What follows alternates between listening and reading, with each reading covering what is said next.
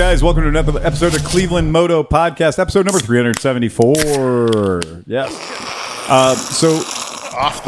Look at that. That was a very wet out. Oh, my God. You need a bib over there. Yeah. Both of you. And freaking Death by Coconut over here on my left. Yeah, no shit. Way to be tropical. Only one of Is it those good? three had alcohol. It's off the sauce. Only one of those three had alcohol. Off the sauce. Yeah, this is truly like an off the sauce cast right now because, I've had a Christmas ale because why not? It's May. Right. And that was delicious, by the way. Yeah. Great Lakes Brewing Company's Christmas ale in the middle of May. It was perfect. I know Meckle Fresh isn't just drinking Mountain Dew over there. Mountain Dew is actually made to be a mixer with bourbon. And you got Jepson's. One of the most fantastic bourbons I've never tasted. The Jepson's is the company that brought you Malort. In other words, these pants won't shit themselves. AKA, Dad, I always hated you. This takes me back to drinking Dad's Seagrams and Sevens. Yeah. Yeah, Oh, wow. yeah. So I went to Chicago over the weekend for the Midwest Classic Scooter Rally Windy City Edition, and it's all vintage only. So no bikes that aren't vintage. And in the spirit of Cleveland Moto, I bought my bike 45 minutes northwest of Chicago on Friday. Nice. So I bought a 1974 Vespa Sprint Veloce. A friend of mine in Berlin, his name is Amir, has a penchant, or a fetish, I guess you'd say, for the Allstate branded Vespa scooters. So every time I happen to wander upon an Allstate scooter, and Oscar has a 59? 58 Allstate. So every time I wander upon an Allstate scooter in some state of disrepair, I grab it.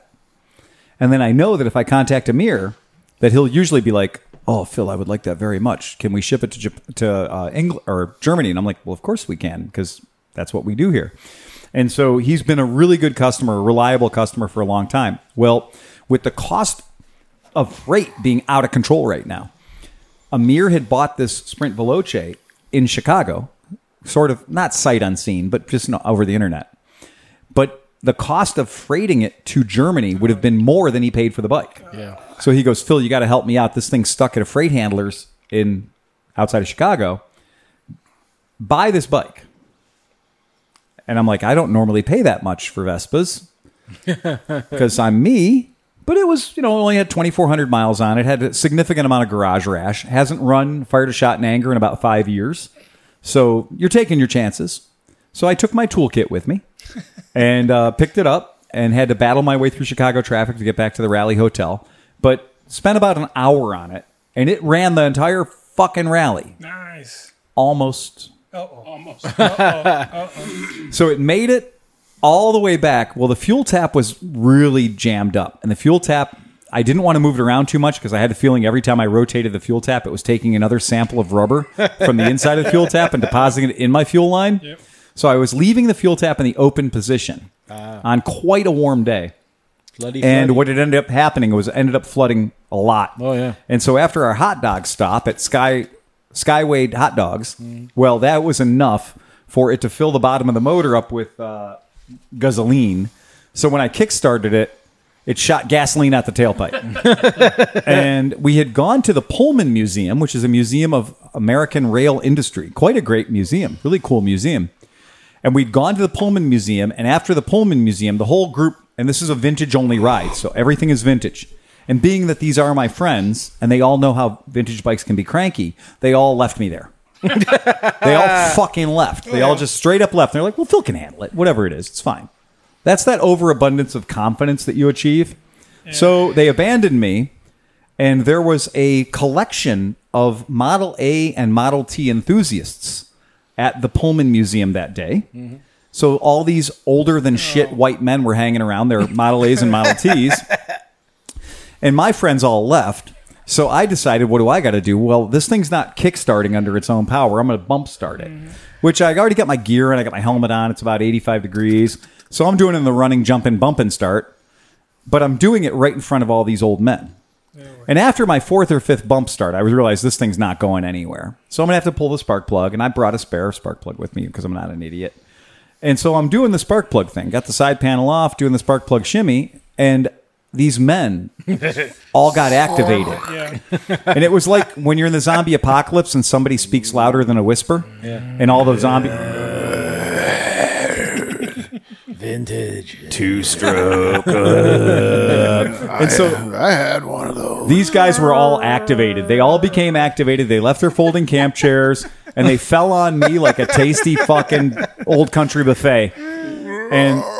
oh my God. And I'm trying to just do my thing. And I got all the gear on, so I'm a little emotional. One of those. Yeah. Oh boy. And so I'm like, look, I'm taking out a spark plug. I'm putting in a new spark plug. That's it. Game on. So my trick is I take the spark plug out that we know is flooded. I throw that in my toolbox. I grab the new spark plug. And I take the new spark plug and I put the new spark plug on and I hook it to the high tension lead, but I don't put it in the hole. Ooh. I set it next to the hole. And then I give it a few kicks. And then it burns off all the extra gas, which looks cool, sounds cool, and is remarkably effective. Well, these old guys are like, and everybody had an opinion. And meanwhile, I was just ignoring them. I just pretended like I didn't hear English, right? And so it was great. And so I just kind of got the thing together and put the new spark plug in, as it is. First kick, bam, she fires right up. I make it. And the ride went on the ride because it's vintage bikes. So they take all the not freeway roads in Chicago. But I got to catch it. Yeah. And we're going out to this part of Chicago called like Wolf Bay Road or something, which is literally, if you guys have ever left Chicago and you're on your way to something east of Chicago, and you're driving out of Chicago and you look to your right and you're like, that's really weird. There's this nature preserve on my right-hand side, and on my left-hand side is Hammond, Indiana, and all the oil processing refineries and everything else. So you're like, on my left is modern diesel gasoline processing centers and very not environmentally friendly. But on my right, motherfuckers are fishing. And there's baby ducks running around and stuff. You're like, so there's an EPA protection area to my right.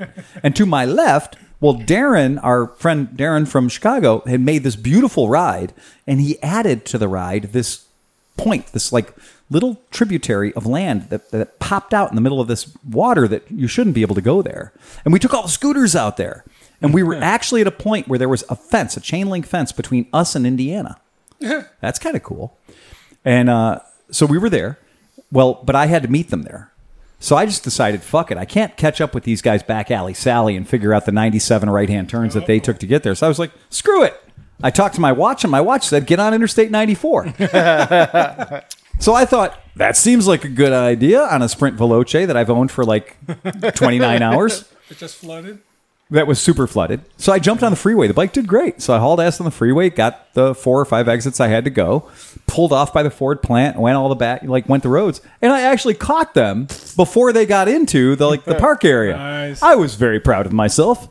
And they were like, how'd you do that? And I said, freeway. And they went, dumbass. So there you go. So, I mean, I wasn't passing anybody. I was in the slow lane, but it was still very fun.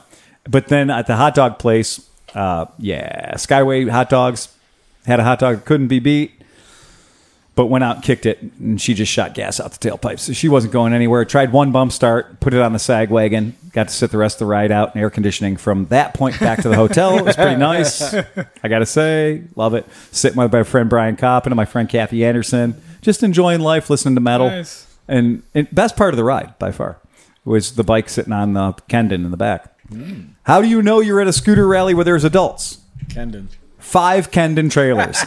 And they're stacked up like playing cards against the wall in the hotel. 5 Kendon trailers. That's how you know you're with adults. That's fun. Yeah, super. I was a Kendon trailer rally. But it was great. I got rally asshole, even though I think Dan Hostick should have won it. Oh, yeah. Dan Hostick closed out our night at karaoke by singing Spinal Tap's Big Bottom. Now, right now, I would like you all to stop listening to the podcast, go to YouTube, and play Spinal Tap's Big Bottom. Big Bottom. Talk about mud flaps. My girl's got them. My baby like fits that me. gyro. My baby fits me like a flesh tuxedo. Yeah. I'd like to sink her with my pink torpedo. Have that stuck in your head for 4 days. It's not a life I would wish on anybody, but that's it. So that was super cool, fun time. That was the trip, and I got the Sprint Veloces back here. Nice. Took the spark plug out, put a new spark plug in it. What do you think it did? Fired right I up. ran like a son of a Yep. bitch. So if I'd have done that at Skyway Hot Dogs, we'd have been we wouldn't have been on the sag wagon, but I wouldn't have had that air conditioning either. So cool. So that was all fun and games. So to my immediate left, Oscar. and Oscar got here early today and spent an hour and a half doing cable management on our table. Nice job. Very nice. And you know what I've noticed is my headphones sound better too. There's not a squeak or a pop or a snap anywhere in this system. No snarls.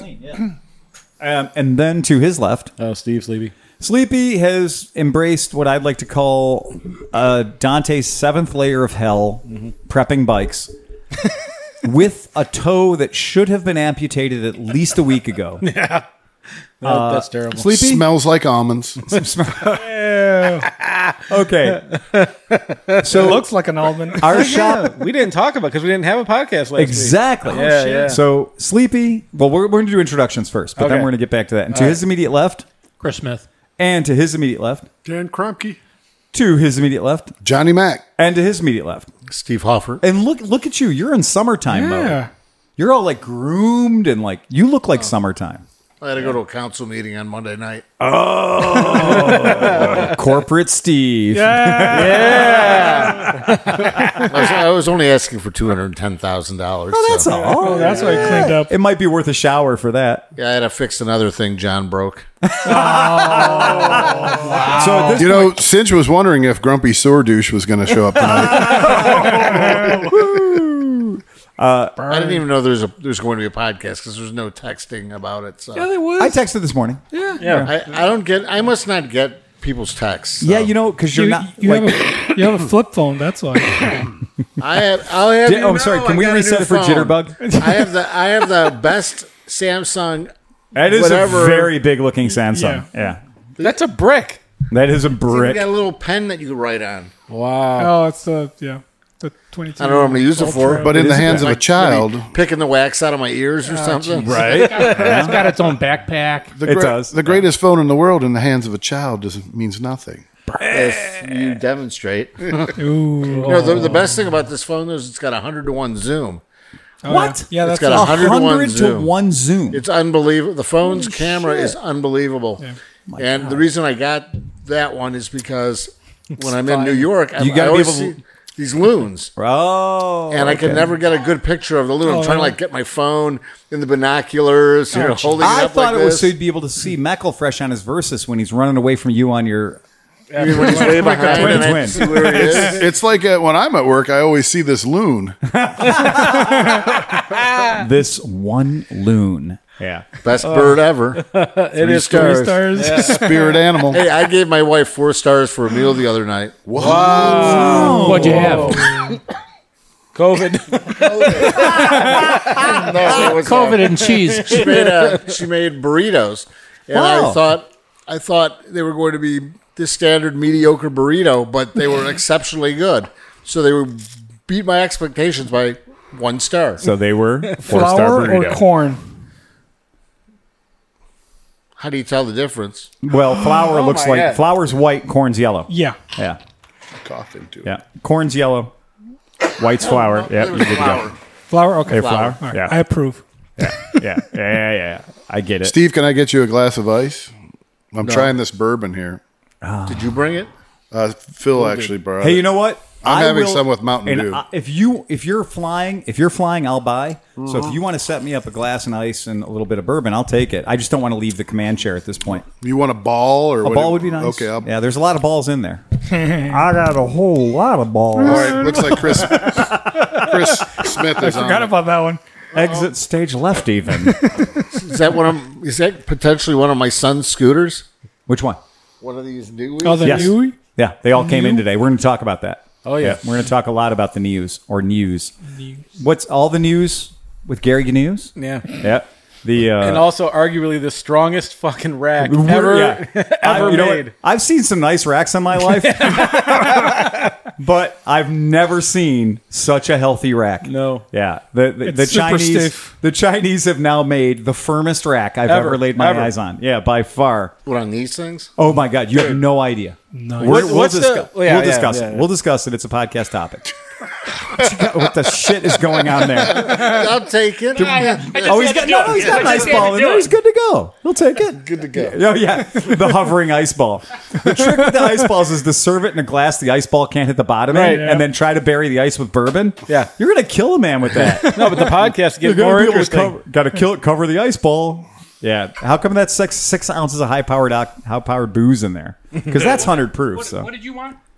I'll take just one of those, and I'll pour my own ball? liquor. The ball. Yeah, ball, please. Yeah, give me an ice ball. Still haven't figured out who sent us all that Glen Morangi shit. No, yeah, Don't we never know. figured Don't that Phil out. says that one down there is like a really nice old fashioned, which I might try that once I. This one right here is basically the nicest old fashioned you've ever had with one ingredient. Yeah. And that's the single barrel Jepson's Malort. They're discussing booze. Single barrel You probably Jepson's can't hear Malort. this. Yeah. And that's actually like this. Phil shit is explaining what all the booze that we have. Okay, so here we go. Jepson's Bourbon. Check this out. This is their small batch business, a single barrel. And this is barrel number F4. 63 It's in hex. 63.35% alcohol volume, and they do the math for you. That's 126.7 proofs. Kafoof. This is not fucking around if you are in the people who fuck around category. But again, the sign of a good bourbon. Screw top. Yeah. Screw top. Yeah, all boy. the best bourbons have a screw top. So I'm going to follow the Dan Kromke rule. I'm just going to pour myself a splash, and I'm going to let it sit for at least 5 minutes. This is the single barrel. That's the blend over on the other end, both from Jepson's. That's the old fashioned. And then please open that. Yeah, that's the slow and low. That's something Brian Bedell introduced me to this weekend.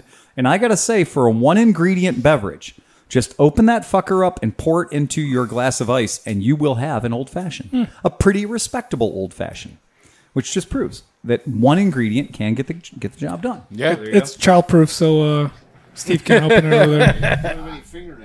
I'll let him play with it for a while. Would you like a knife? Everybody's Oh, you forgetting got it. that this There is you a go, you got podcast and nobody's talking in the mic. I know, Steve's right? over here Right, talking you're walking there, around. you're- You got the best fucking high-powered audio system. I mean, in you the can world. always narrate. You can narrate. Yeah, that's true. It's true. We're good, we're good. Yeah. Yeah, thanks to Chris Franklin. We got Steve good, snipping the cap. good quality shit. Don't Steve's spill now it on handing the board. bottle to Don't spill it Oscar. on the board. All right. Oscar has the bottle. The bottle's Oscar's opening the bottle. Opening the Oscar's bottle. He's pouring the bottle into his So drink. while Oscar's doing that, I want Sleepy to explain to the audience why he's been infirmed for the past 2 weeks. Well, a couple weeks ago, leaving here and riding home on my Triumph, I was taking the long way home, and a truck cut in front of me I was doing about 80, and the truck was doing 85, and he hit a broken piece of tailpipe that then shot at another 100 miles an hour toward me. Right, yeah. So then I kind of moved my bike over, and then it proceeded to hit me directly in the toes at like 85 miles an hour plus whatever it was moving at. And my eyes, it went from like being in a helmet to being in a fishbowl. Did you think that you had actually just at that moment lost your toes? I didn't know I had a foot. Oh, I was wow. really, I couldn't, and then I just pulled the clutch in and just kind of went to the side of the It road. was, I mean, what that is for anybody that's shrapnel. Yeah. So I mean, what that is that's a big honking piece of shrapnel. Yep. Traveling at your foot at over 100 miles per hour. You know. and I did have motorcycle boots on. I think that's why I still have toes. Right. If it was a sneaker, I don't think that I'd have a foot right now. Right. But so I got to the side of the road and I looked down and I'm like, well, I'm not going to open the boot because if there is some really bad damage, I don't want it falling apart or doing something. Swelling. So Dropping out I onto the actually tightened it on the side. I pulled it tighter to kind of hold everything together. Or you might not be able to get your boot back on. Right, Yeah. right. Yeah, for real. So I got back on the bike and then was like, shit, that's my shifting foot. Oh, no. And so I had to side foot it. You know, Oh, like yeah, how you yeah, have to right. side yeah, foot, like, and get it to shift. stump. Yeah, the shimmy. stump. Yeah, the stump. They had And to play the every stump. time I hit a bump or anything, it was just horrible. So when I got home, it was not good. I took the boot off. Oh, bloody. And I mean, there's pictures on my Facebook. It was just not good. And the fact that I still have a toenail somehow, Yeah, that's I don't weird. know if it's Oh, gonna it's survive. coming off. Yeah, it's not It takes good. some time. There's definitely some bad stuff. But anyways, yeah, it hurt. And then, I decided just to come to work here, volunteer here. And within 5 minutes, I had put 3 kickstands on top of it throughout the day. I made like a pretty good Jackson Pollock at one point. It was just like, and so Renee's making fun of me saying, well, if you decide to explode your toe again, please don't do it by this bike because it's white and it's going to stain it. So yeah, it's been an adventure, and it's still not healed. It's been a week and a half, and things aren't getting much better. So yeah, that's the toe. It's not good. Now, the part of the story that nobody else here can appreciate is the noises that Steve makes. Oh no. Okay? So if you worked here and, let's just say you're a mild-mannered customer that is maybe in here trying to spend, something in the neighborhood of, $10,000 to $12,000 maybe. And over in the corner of the shop you hear,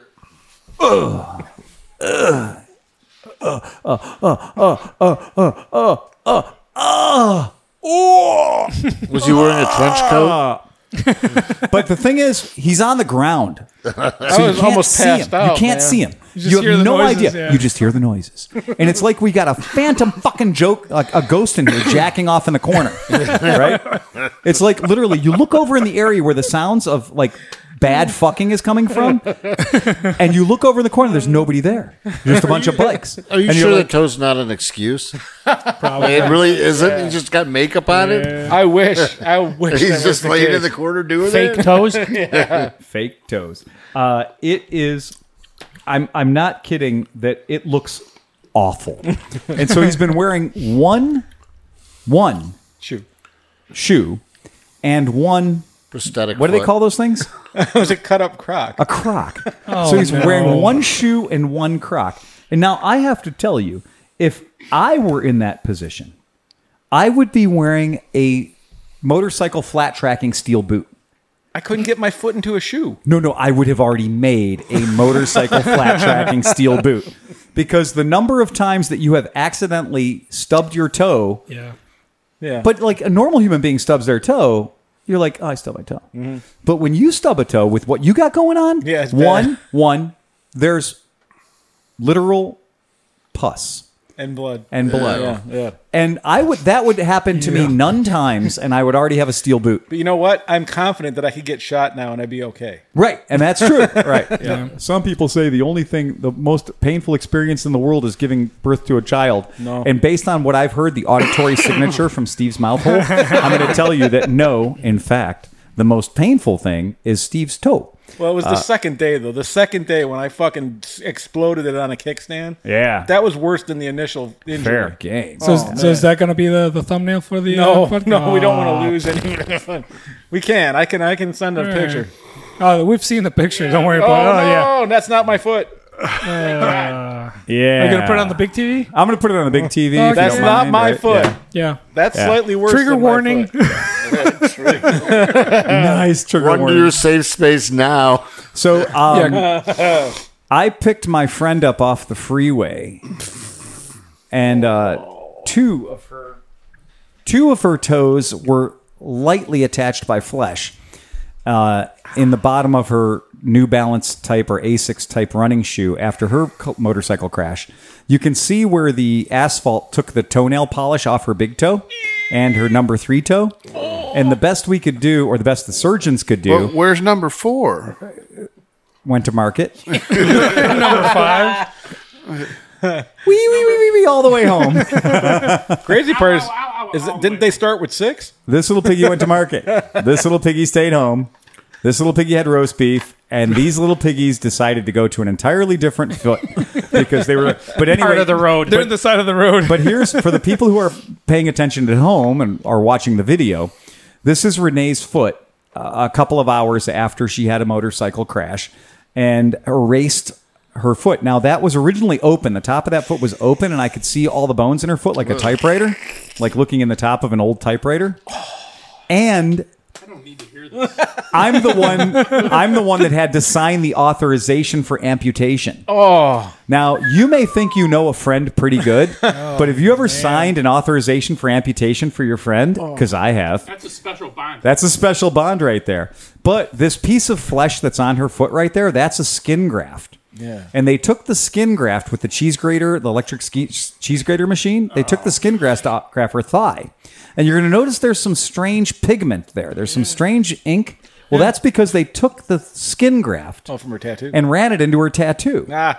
So they relocated some of her tattoo from her thigh to her foot. Why? Because they're stupid. No, they're surgeons. I don't know. They don't care. But they could have taken the skin graft an inch lower. Right. But instead, they took it where they took it and actually botched her fucking tattoo.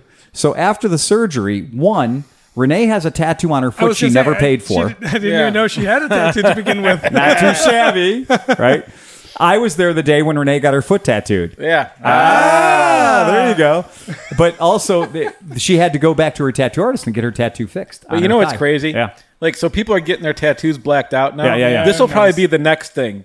Like rearranging your tattoos. Like Relocating your I want my tattoos? arm on my leg and Exactly. my leg on my arm. What do you mean blacked out? People, like, they're literally blacking their whole arms out. Yeah, you see people with a whole black leg or a whole black arm. Black, just like What's that. the point of that? Reparations. Sorry, man. Sorry. Yeah, better you than me. It's a little too soon on that. I don't know. Anyway, at least one person thought it was funny. Everyone else unsubscribed. So, anywho, all of us today, every single one of us sitting at the table today, got to ride what I'm simply going to call the dumbest bike I've ever ridden. What did you call it? The bag of cats? It is. It is literally. It is the same amount of control that you have if you were trying to put 6 wet cats in a burlap bag. Riding this thing is an exercise in turning off your brain. You do have to not think. Thinking will only get you in trouble. But I mean, if it didn't have all that power, you'd probably really get in trouble. Yeah, all that power. Why does the I've speed pushed- light blink? Because, and we're going to talk about that. I've pushed steering wheelbarrows that had better handling. Yes, Yeah, also yeah, true. yeah. And I have. It's if you've ever had sex with a condom on from a different room, that's what riding this bike is like. This bike is straight up a sensory deprivation experience. Yeah. This is a 2019 Honda Gyro Canopy, which, if any of you were within 200 feet of our campsite at Mid-Ohio last time, you will have heard MotoG Pete saying to my friend John Coe, who showed up with all the Honda Gyros, yeah, these are cool and all, but if somebody could find me a Honda Gyro Canopy, I would buy it. No holds barred, no question of price, cost, loss, or value. And he tasked me, because I bring all these vehicles in from Japan, he tasked me with bringing one in from Japan. Little did I know that because I am a degenerate Facebook Marketplace fetishist, that in fact one would show up in Michigan. Wow. So outside of Grand Rapids, Michigan, this thing showed up, and I happened to be coming back from the Chicago rally last weekend. So I decided to take a minor detour and go up to Grand Rapids, Michigan, and give the seller, who had a spectacular mullet, a mullet for the ages, I might say, to give him, he wouldn't take the PayPal, he wouldn't take any form of digital transferable currency. Oh. So I had to actually take him cash. Yeah, I had to actually take him real cash. So I took him real cash. And Susan B. Anthony silver coins. Yeah. Does he import? You said he imports these? No, he doesn't. No. So when I had bought this bike from him, in the process of me looking over his operation and stuff, he had a couple of weird vehicles there, as you'd expect with something like this. He said, well, there's a dealer not far from here that brings these in. And he actually has K trucks and these in front of his lot. But he's not like me. He's not going to go to the trouble of getting any of these things titled. He's dancing between the raindrops. His K trucks are farm use only, off-road use only. And these things don't have a title. If you were in Japan, they would have a title. He's simply going based on a Michigan rule that says 49 cc's equals moped. Oh. End of conversation. Then he could get me a Solo. The fuck's A Honda Solo. I'm looking. What the fuck's a Solo? Oh, it's my dream bike. Oh, jeez. I can't wait. Which to one see is not? this Now, thing. while- your dream It's actually bike? kind of cool. How often do we hear that on the podcast? We said that he was going to say that I have about a lot this of stupid dreams. thing. Most of them are stupid, So, okay, so but a I'm Honda gonna- Solo is what I really would like to get. So hold on a second. So I'm going to pull it up. Is it up on the screen? Is it up on the screen? All right. So I'm going to pull up the Honda Solo, so you guys can see a Honda Solo. All right. This is a tuned Honda Solo. I should I should okay. bring up a bone stock. Yeah, 'cause Honda Steve's not gonna tune it. Solo. No. Right, I'm digging it. All right. So I'm going to bring up a bone Okay. stock Honda Solo. It's like a Janus. It looks like a. It's a heinous. So it is the standard ubiquitous Honda horizontal motor. Yeah. with a carburetor and something akin to a very small motorcycle's gas tank. But it does apparently have like a 16-inch front and rear wheel with spokes. And it's kind of what it is, right? Yeah. Kind of what it is. I think we can all agree that's what it is. I'm not hating it. No, I'm not hating it. Yeah, it's not awful. That's not awful at all. So it's 50 Pretty cc, cool. 49 cc's? 50C. It's a 50. It's the same, probably the same engine that's in that. Probably. Yeah. Yeah, I mean that's fair. I don't think I have a problem with that. Yeah, that's kind of cool. I just Kinda like it cute. because it's so minimalistic. I mean, it's like almost like the minimum you can get. Oh, whoa. So why wouldn't you bike. have one of these? Yeah, that's much better. Because I can order one of these for you today. Oh, shit. No. Oh, he's thinking about it. Oh, You shit. can't see it. You can't see it? The bottle's in the way. There it is. It's on the bottom screen. So this I can order in for you right now. Oh, shit. He's thinking about I'm it. already a dealer for these. So this is called the SSR Laser 6. Dude, that would look sexy in the back of your And fire truck. if that's not, I mean, if that's not Red? right? Yeah. if that's not just head and shoulders the exact same bike as the Honda Solo, I mean, give or take a Chinese influence or two, I think it might be. I mean, honestly, And Waiting for the Sim Wolf 300. it does look like a good bike. right. So that's the Laser 6. So if you want a moped or a noped in this case, that is that thing. I mean, that's what it is, and it's automatic transmission. It's electronic ignition. It's 2.8 horsepower, so you can't call it a moped in the state of Ohio. 101. It might even be teetering on the edge of 43.5 miles an hour. But that's what it is. That's exactly what it is. So, yeah, that's kind of, I mean, that has the same flavor to me of a Honda Solo without having to speak Japanese to get one. Come on, Hoff. Just buy one so we can all ride it. Yeah. I don't want to ride it. I'll be honest with you. So I just had to renew my moped Plate? title. Yeah, the plate. Yeah. Which apparently, so I didn't renew it because of COVID. Right. And after like a year, they just chucked it. It was like, no, it's off the system. Wait a second. So they have to give me another new plate. So I didn't get the stickers for my current plate. Right, Because yeah. it's off the record. So they have to give me a new one. But this is a weird thing about Ohio that I will tell you. I am a licensed trailer dealer in the state of Ohio, which means I have 3 trailer dealer plates. Mm-hmm. Okay. So when I call the state of Ohio to say, oh, shit, I forgot to renew my trailer Right. plates, and I would like you to send me 3 more trailer plates, they go, let's just reinitiate your dealer's license and send you 3 trailer plates. Now, rather than give me stickers for 3 trailer now I plates, know. they literally just want to send me 3 totally new trailer plates. And that's what I told him. Right. It was like, I need the stickers. I It's need fine. stickers. He's like, Yeah. no. Here's a new plate. And I was like, all right. But yeah, so the thing is, it's under 50 cc's, under 1 1 horsepower. Yeah, that's right. 1 horsepower. But That's it's state just of Ohio. It's a checkbox on the It's a fucking piece of checkbox, paper. They don't. I promise this is less than 1 horsepower. Look, my PC50 is. It's not licensed. You can't license it in the state of Ohio. So you just. It happens to be a PA50 on paper. Yeah. That's what they sold. Yeah, that's what sold it it is. to me. Yes, that's what the bill of sale says. So Yeah. So there you have it. Yep. Wow, man. So I wonder if- back can you get hysterical plates for those? No. for moped? Mopeds, no. No. I tried. Yeah, they don't do it. No. Yeah. Again, they're barely acknowledging the existence of them at all. Well, that's what sucks because You it's saw 50 the- cc's. You yeah. barely use them. Right. And I have the historical plates for the CT 110, Right. but yet I can't get historical plates for a fucking moped at 678 moped. Yeah. Right. And that's So- true. And in most states, Michigan not exempt, in most states, if you have a moped registration, there's no title for a moped. It's just a registration because it's a fucking moped. They didn't make titles for most mopeds. But what they do is they just give you a sticker. And that's what's on the back of that Oh, yeah. Honda Gyro out there is a Michigan sticker. It's a green sticker. It's designed to literally fit like on the fork or on the back fender of a moped. And it's 2 years, I think 2 or 3 years at a time. So that thing's got a valid Michigan registration on it right now. So shocking that you guys were riding around on probably one of the first bikes you've ever ridden at Cleveland Moto that was legal.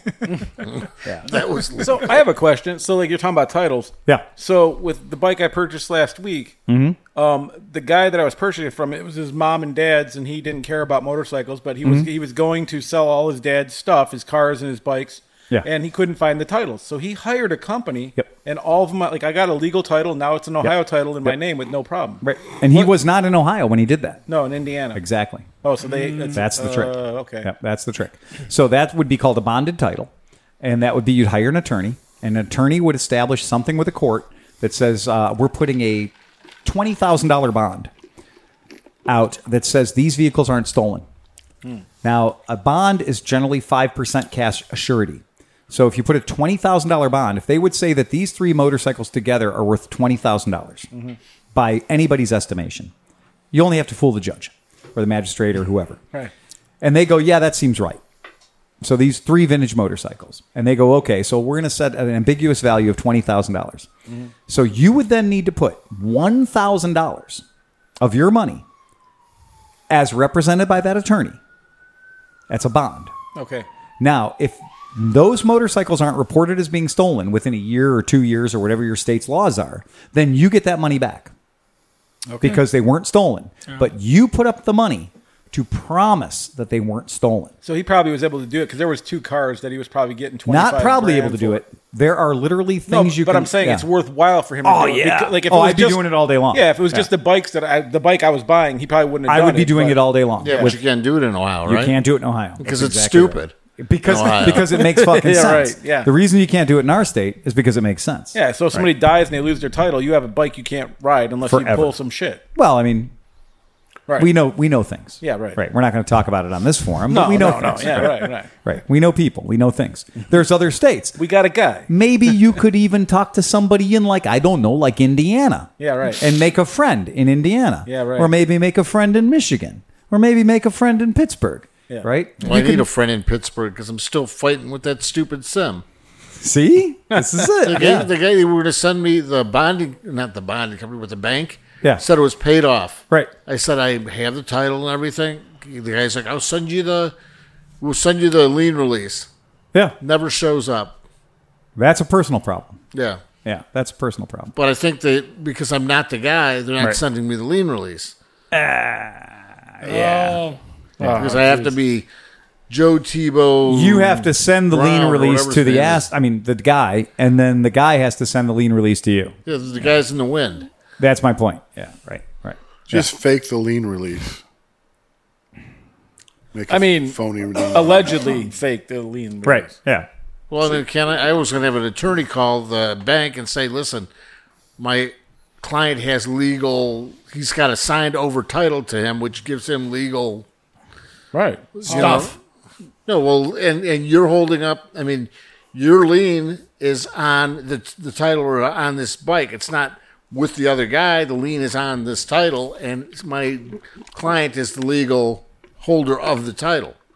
Yeah. So all you need to say is that I don't know that this title is clear, Right. and then it's free Is to get the title currently stamped that there's a lien on it? Because this is what's it's not stamped at all. All it says is lien and has a name. So I called that bank, right. Yeah. and they gave me a guy. And the guy's like, "Yeah, I'll just So send you is out your title an actual title or is it a memorandum title? No, it's an actual title. Well, then that means that the lien's been paid off. Otherwise, you But just in- have a but- memorandum title. But when I took it into the Yeah. BMV, they said there's no lien release, and it's not stamped on the title. And I said, but there's no. It says there's like a state thing for a stamp for the state use only. Yeah.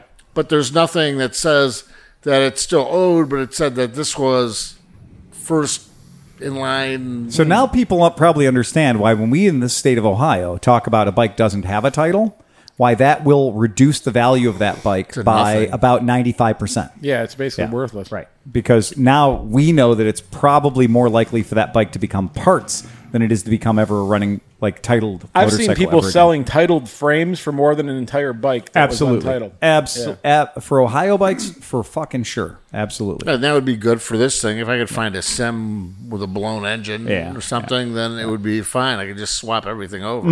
Yep. Right on. Right on. And then with that BMW that I bought from you, the wrecked one, Yep. I have the title for that. Yep. But I have a new frame. Ah. So there's no reason. Why can't I just take the frame plate and rivet that on the new frame? I didn't say you couldn't. Yeah, I think every chop shop in Ohio does. I was going to say, I But think I'm that just saying. I'm saying it's got every. notice that he could do it. I think that might be page 1, chapter 1 of Well, I don't know. I don't. overcoming adverse Yeah. situations through the use of being normal. Yeah, right. Yeah, Drink up. Metal stamps. yeah. Metal stamps, exactly. Yeah, that's real too. Yeah, yeah. So anyway, not to go too deep into the weeds on that. But so anyway, MotoGP said, buy this fucking bike, buy this gyro from me. And as luck would have it, here it is. We brought it here back to the shop. We have now all ridden it. Mm-hmm. I have acquired at least 3 pizzas in it. Mm-hmm. I have used it to go to the bank and various other. Well, explain how big tests. the box is on the back. Well, You could. I'd say at least 7 cubits. Yeah. Right. Ten- It's 10 at least 7 pizzas. cubits. I'm going to say 10 extra large pizzas with stuffed crust. Yeah. Easily. 2 small children. Yeah. 3 maybe. 2, maybe 3 small children. Yeah. Exactly. You have 5 or 6 bags of groceries too. At least 8 bowling balls. Right? Let's use equations we're familiar with. 12 cinder blocks? I'm going to say 240 beers. Yeah. Oh yeah. Yep. Yeah. A Yeah. keg. Well, Yeah, I don't know. maybe. 22 boxes of wine. Sure. Right. Right. That's another volume people Four know. pony kegs. Definitely. 4 pony kegs? Yeah. Yeah. What other things would fit in there? Let's think of things that were equivalent. Turtle doves. and a cartridge and a bear tree. But it's a big box. That box is bigger than your mom. No. I was going to say, I haven't Chevy seen a B8. box that big Well, since I if you left get- Germany. For real. The Germans. Exactly. And that's true. But riding it is fucking weird Yeah, it is. because it leans. It is not an MP3. It will not hold itself up at lights until you do the little parky lock thing. Little parky lock thing is completely analog. There's no electronics involved. 1 wheel in the front, 2 in the rear. 1 in the front, 2 in the rear. Right? 2 in the front, 5 in the rear. One in the pink. That's a and- minivan. Yeah, right. Yeah, that's right. It's the other way around. But the two in the back are much smaller. Yeah. Right, much smaller. They're yeah, just the like pink- the knuckles. pinky. They're Yeah, just yeah, knuckles. Yeah, right. So 2 Not that pinkies bad. in the it's a knuckler. Yeah, 2 pinkies in the stinky. That's what they're going to call the next one. The mildly shocking, but it is. But it is.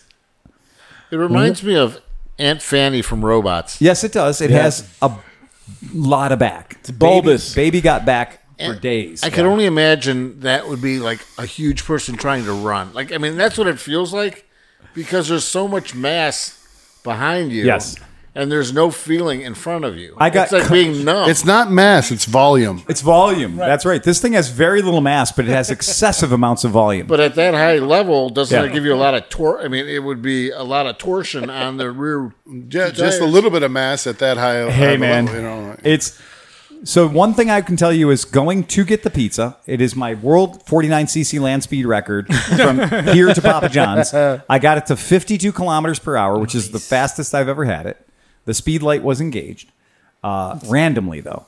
But when I was leaving Papa John's, I left with a maximum state of fury. I was just had the throttle pinned. I used the brake for my turn, and off I went into traffic, which was probably too ambitious. When I pulled out here, it was probably too ambitious. I mean, I pulled out between moving cars. Once you were weighted down with those 3 pizzas. Those 3 pizzas. It really slowed me down. But what had happened is I pulled out and some jag off in a Rubicon immediately cut me off.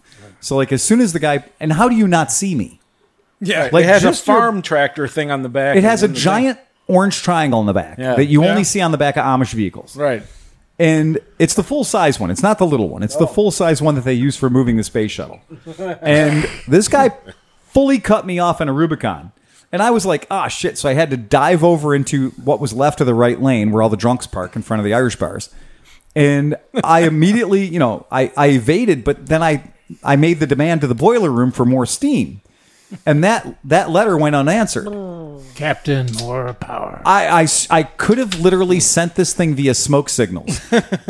I pinned it, and the event of pinning did not a fucking thing. I've given it all she's got, When Captain. when I wrote it, it felt like I you know gotta what? get it up. When a bike bogs down, like when you give a Yeah. gas and a bike bogs down, and you're like, "Oh fuck, it's gonna die." Right. That's pretty much all it. That's had. all it has.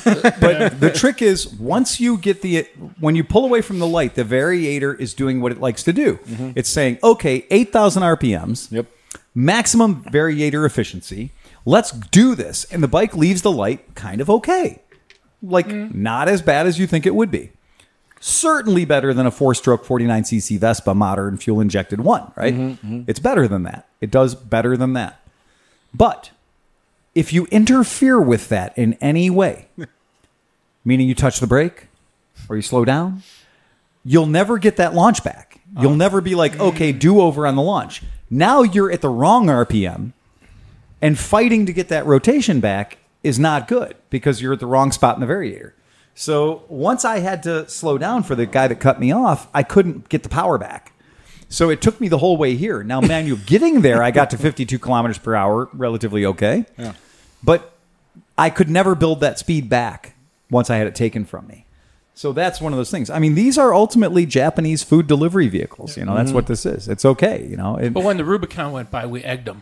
Well, again, I wanted to do terrible things to the Rubicon, but it pulled away from me, and there was nothing I could do. Yeah, couldn't catch it. But what we said was this thing can do things that a bicycle never could. No. I mean, it's way better than having a bicycle. True. Right. This gives the ability for fat people to deliver food, whereas a bicycle can't do that.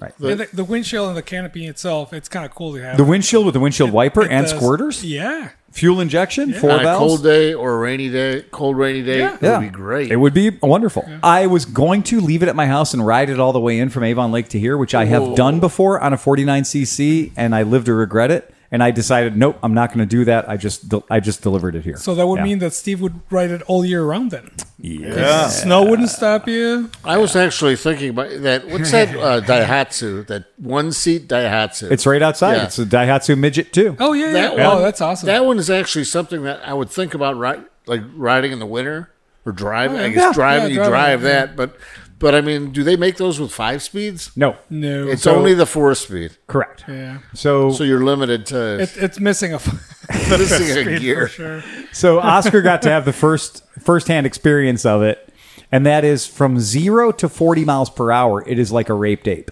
I mean, this thing couldn't be any more excited to go fast. It is like, yeah, baby, let's play. But You're like, when you get to 50 miles per hour, they have managed to scientifically, without the use of fuel injection or without the use of electronic controlled ignition or anything else, they've managed to mechanically limit its speed through, 1, not being enough gears, and 2, not being enough horsepowers. So they've detuned a traditional 660 motor. And not only did they detune it, but they took away one of the gears. And so by doing all of those things to it, you end up with something that is very fun. It's very nippy around town. It Oh, yeah. picks right up and hauls the asses. But it does not like to go freeway speeds. No. And that, I think, was part of the design. I don't think that was... That's calling for a Hayabusa swap. It is. Oh, shit. It is. I agree. or a zero swap. Oh, yeah. I agree. It is all of those things. But what I can tell you from having driven it a lot, driven it quite a bit, Yeah. is it is very fun. It's hilariously fun. And they do race these Daihatsu Midget 2s, and they race them, and I want to go race them because it looks like it'd be a load of fun. But things you cannot do in a Daihatsu Midget 2. 1, have a friend. oh, yeah. One Well, seat. they could sit You're in not the allowed to back. have friends. So one seat. They could have 3 friends sit in the back. The other thing you can't do is adjust your left mirror You can't adjust your left mirror. because the left window doesn't roll down. Yeah, you can't. Oh no! The left door opens, but when you open the left door, the mirror goes with it. So it's like if you open the left door to adjust your mirror, you've just made your problem further away. Yeah. Now, you're so close in this thing that if you could roll both windows down, you wouldn't need turn signals. You could signal right or left with just your hands. You could clap on top of it. You could clap on top of it.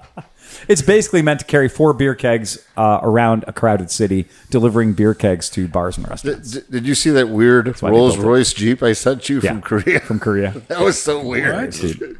Yeah.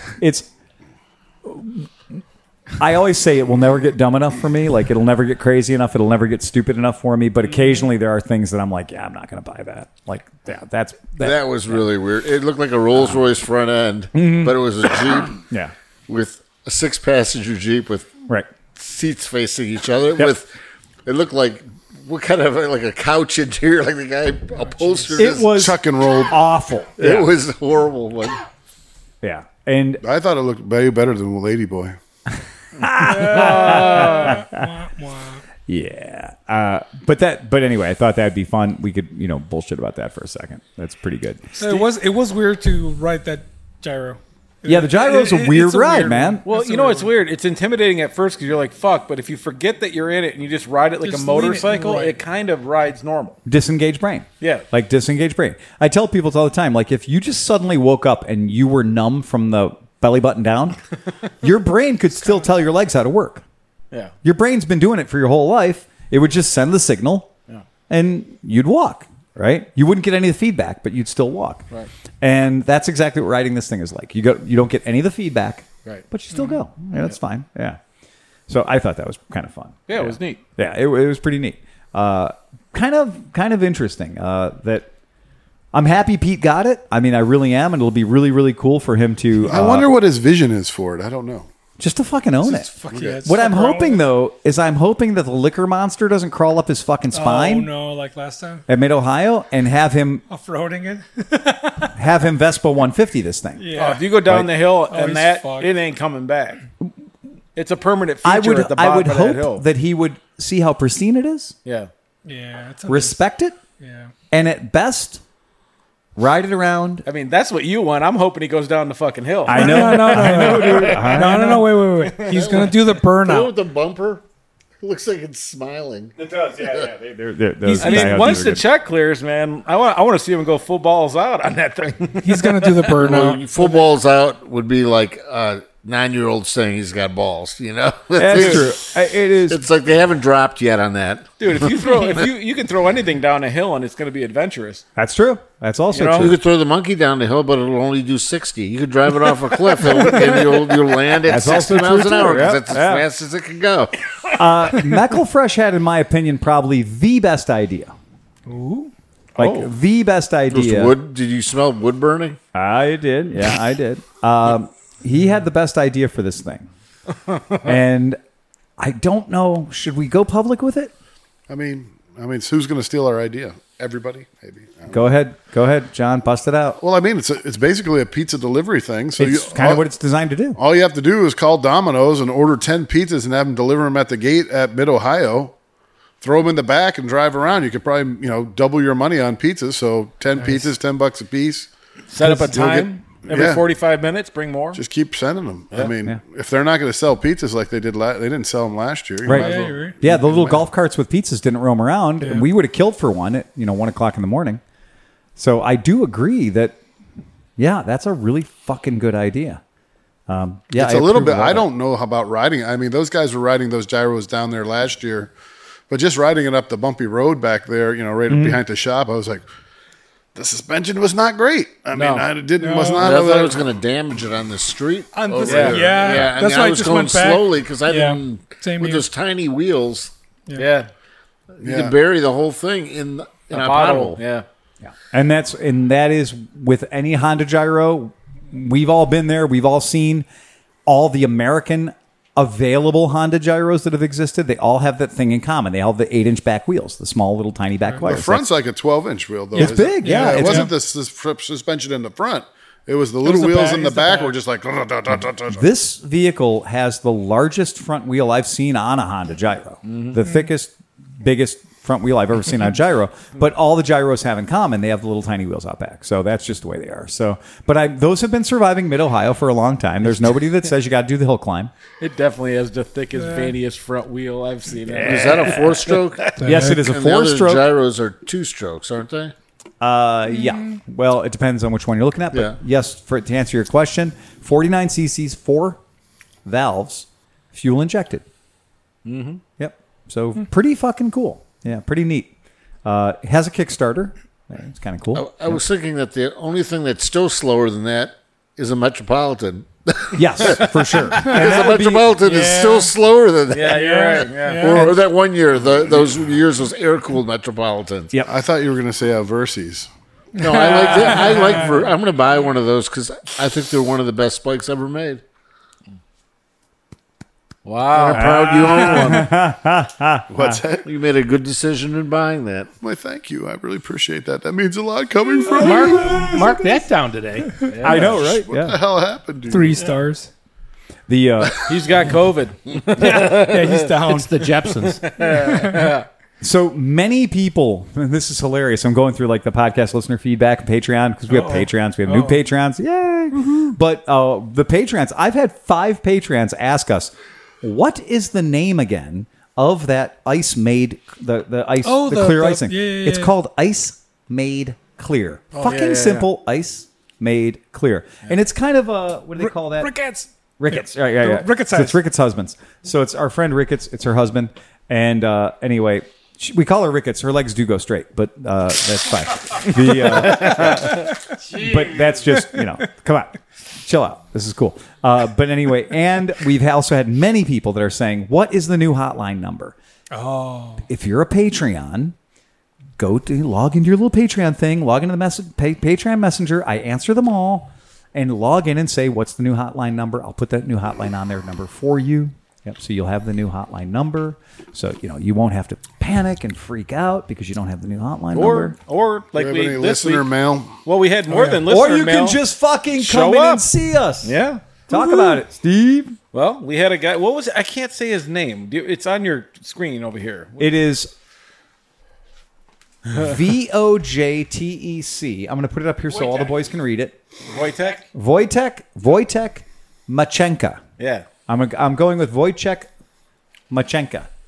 So that is our friend, our podcast listener. Yeah, he right? came in and Phil was occupied. I was getting my ass handed to me. Phil Yeah. was doing electric bike sales Oh to my people God. that didn't like electric motorcycles. literally so that had- was a fun thing. I had a guy call me. He's like, "Hey, yeah, I want to buy this electric bike and everything else, but I'm bringing to my dad and I'm bringing to my uncle. Yeah. And I got to let you know, my uncle hates electric vehicles.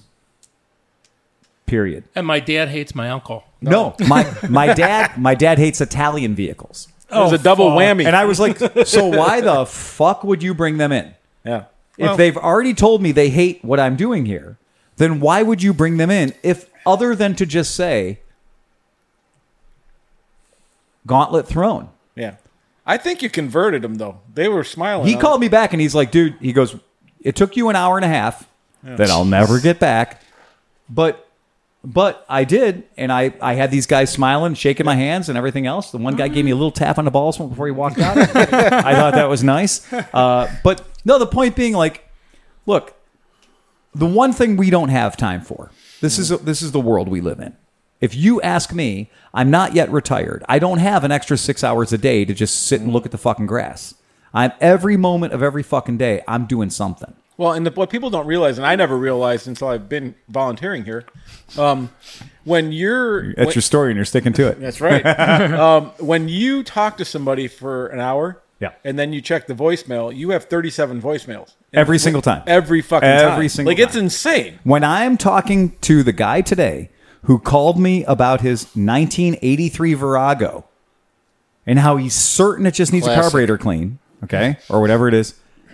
But when I'm talking that guy down off a ledge Yeah. and telling him that he can do any number of things with his bike except bring it here, right? Most of them involve intercourse, but it's cool. And a hat. But anyway, when I'm talking to him, our little phone, our message, our message thing, the little beep, we call it, I'm having a beep. You're having a beep. What does that mean? That means somebody else is trying to call you. And that means that person trying to call you, there's, depending on the conversation you're having right now, could be a 3-1, a 7-1, a 9-1, a 12-1 odds that call that's waiting for you is better money making than the call you're having. Mm-hmm. Now, sometimes, it's like you're trying to jack off with hockey gloves on. Like, you know that whatever you're doing right now is the worst thing you could be doing right now. Yeah. That any phone call that's on the other end, I mean, I would rather hear somebody try to sell me an extended warranty for a car I don't own anymore than talk to somebody about a car, a bike, or motorcycle that they just foolishly purchased. Yep. And now they have nowhere to work on it. But that's the kind of calls that we get. Oh, it's nuts. I really didn't. I mean, I always knew that you were telling the truth, but I didn't know the extent of how much shit you have to put up with on a daily basis. Some of the calls that you entertain are, I'm laughing my dick off in the corner just listening to you talk to these guys. The one guy arguing with you about carburetors. Toe in the corner. Well, I No, am, he's but laying on the floor jacking off. yeah, I do that as well. No, but With seriously, hockey gloves. but it's really interesting to hear Phil like decide that, you know what, I'm not going to hang up on this guy and I'm going to try to fucking educate him, and then it turns into a thing, and it's fucking entertaining. I saw a weird thing today. It was a guy eating snails. Said he doesn't like fast food. But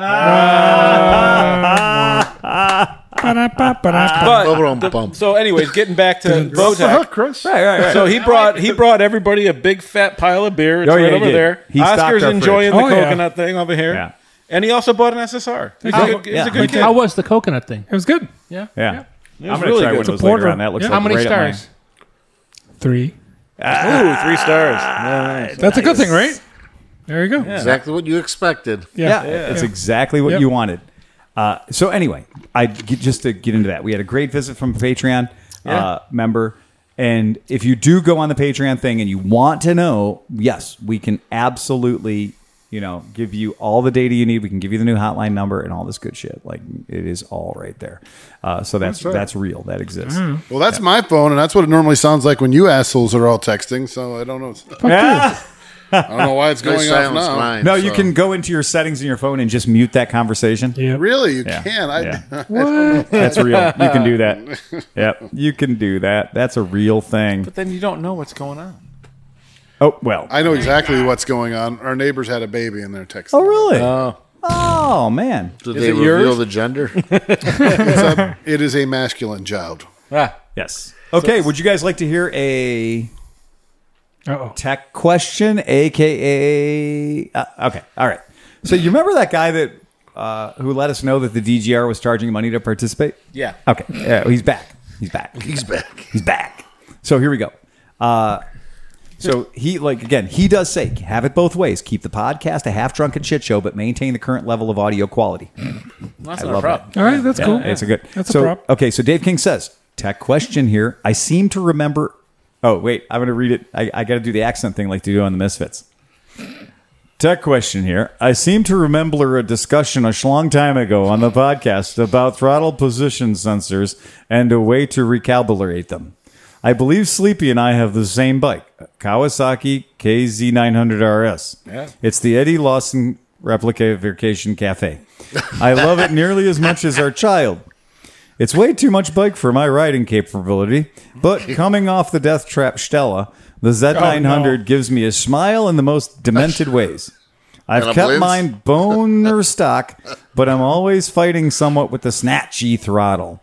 If you don't mind, could you please rehash that discussion once more? Cheers. And I read that in, I was reading it in cursive.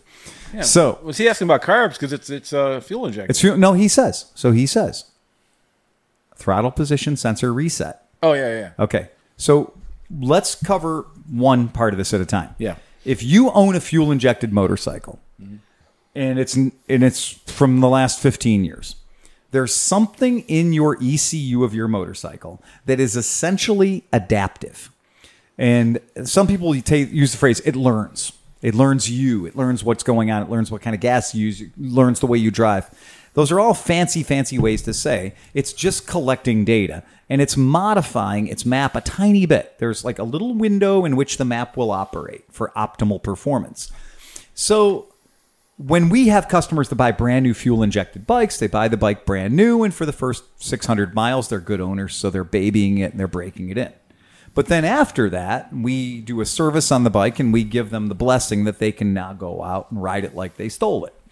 And then they go, oh, great. And they go out and ride it like they stole it. But the ECU has had a month or 2 or 3 months, or let's just say 100 start buttons, 100 key swings of the guy who's taking it really easy on it. Mm-hmm. And so now, though, you're going to like start pinning it everywhere you go. And the bike is going to be like, who the fuck are you? Mm-hmm. Okay. So rather than getting that bike to learn a whole new thing, just disconnect the red terminal from the battery.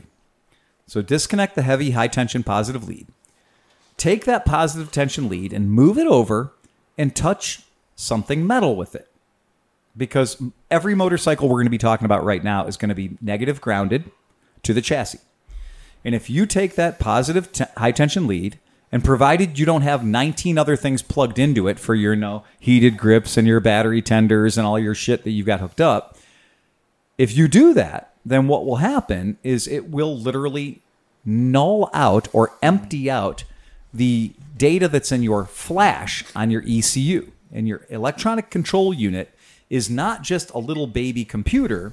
It's also a little baby computer that has both flash memory that comes from the factory that you cannot alter, and it has stored data that is a history of the way that you've ridden, depending on if you have a bike with a Minarelli computer. Minarelli computers have ECUs. Minarelli ECUs have a ton of memory.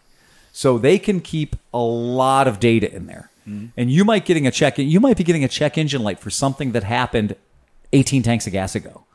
So by taking the positive terminal off, now some people would say, oh, leave the positive terminal off for 24 hours, and that's a great way to purge the electricity that's inside the ECU, and that will be enough to start over again. I just move the fucking positive terminal lead over to a piece of metal. There's no sparks that happen. That's not what's doing. You're literally just draining all the electrons out of it. Yep. So you do that, and then you hook it back up again. Then you start the machine using only one finger. Not the whole fist. Just one finger. You turn the key on, make sure your kill switch is in the run position, and press the start button. If it doesn't catch the first time, don't do anything different. Turn the key off, turn the key back on again, and press the start button again. The bike may take 2 or 3 times of this, and you don't have to turn the switch off. You can leave the switch on. You leave the key on. But the bike may take 2 or 3 button presses to get it to launch because it's starting new. Have you ever worn a pair of shoes for the first time? Right? It's going to be different. So it's starting with nothing. But what it has is it has the pipe that your bike has on it. It has the way you're going to ride it, right? That's about to happen.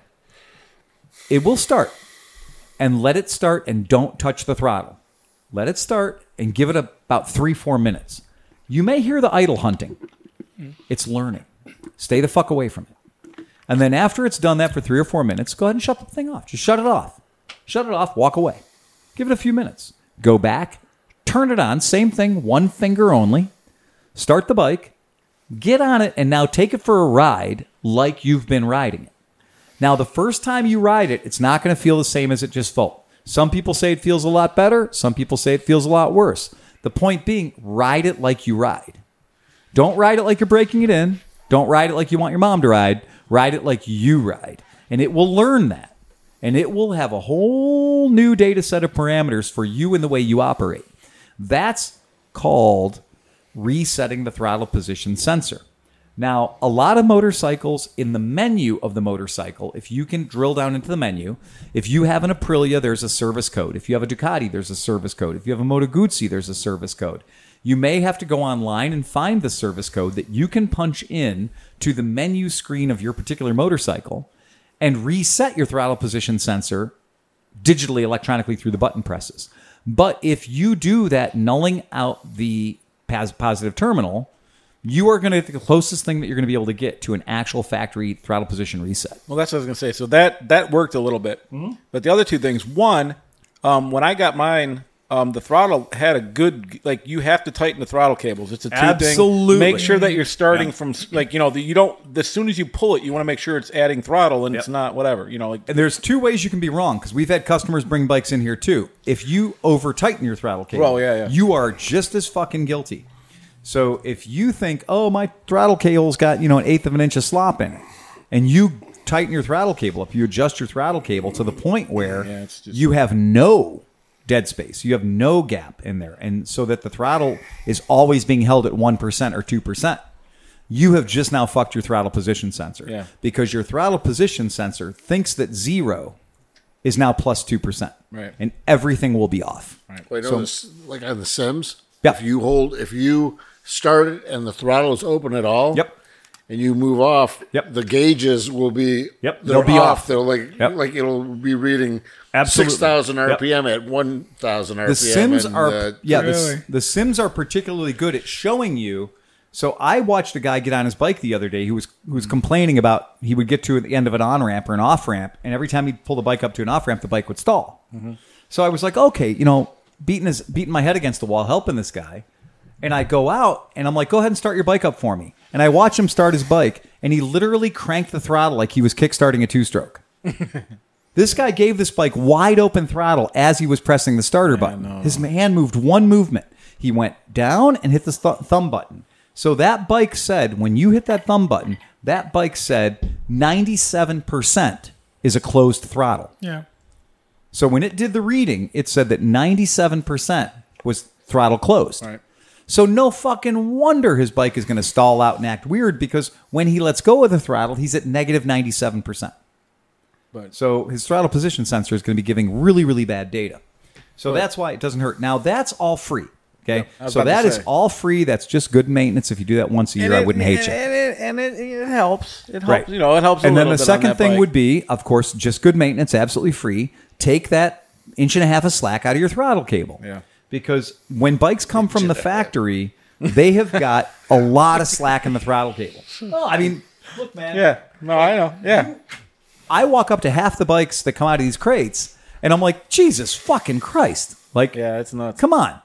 And so when I'm talking to customers, or when they're talking to me, I'm just standing there with an 8mm wrench, and I'm just adjusting throttle cables, because it doesn't kill me to do it when I'm standing around in here. Well, and the way you ride, if you're a new rider, I'm not saying he is, Yeah. but if you're a new rider and you learn to ride in a couple years, Yeah. just do the reset and now ride how you ride now That's after a couple of years, and that's going to be absolutely right. tuned to your new ride style. Well, sort of. I mean, it's not going to be like a big Look. difference, but it will change. I will tell you this: for that actually, I've had 3 bikes now that particularly you couldn't do anything. It's for some reason the engineers decided that they wanted those bikes to have a fairly snatchy throttle, and it sucks. Oh, yeah. Especially for a fucking adventure bike when you're trying to ride off road and the fucking thing is snatchy. It's yeah, terrible. it's just spitting dirt everywhere you go. So obviously you can go to some guy from the forum that says, "Hey, I flash ECUs," and definitely, you don't know what this guy does or what his plans are. Or you can find a company like I personally use two-wheel dyno tuners where they've dynoed and they look at the charts and they map everything out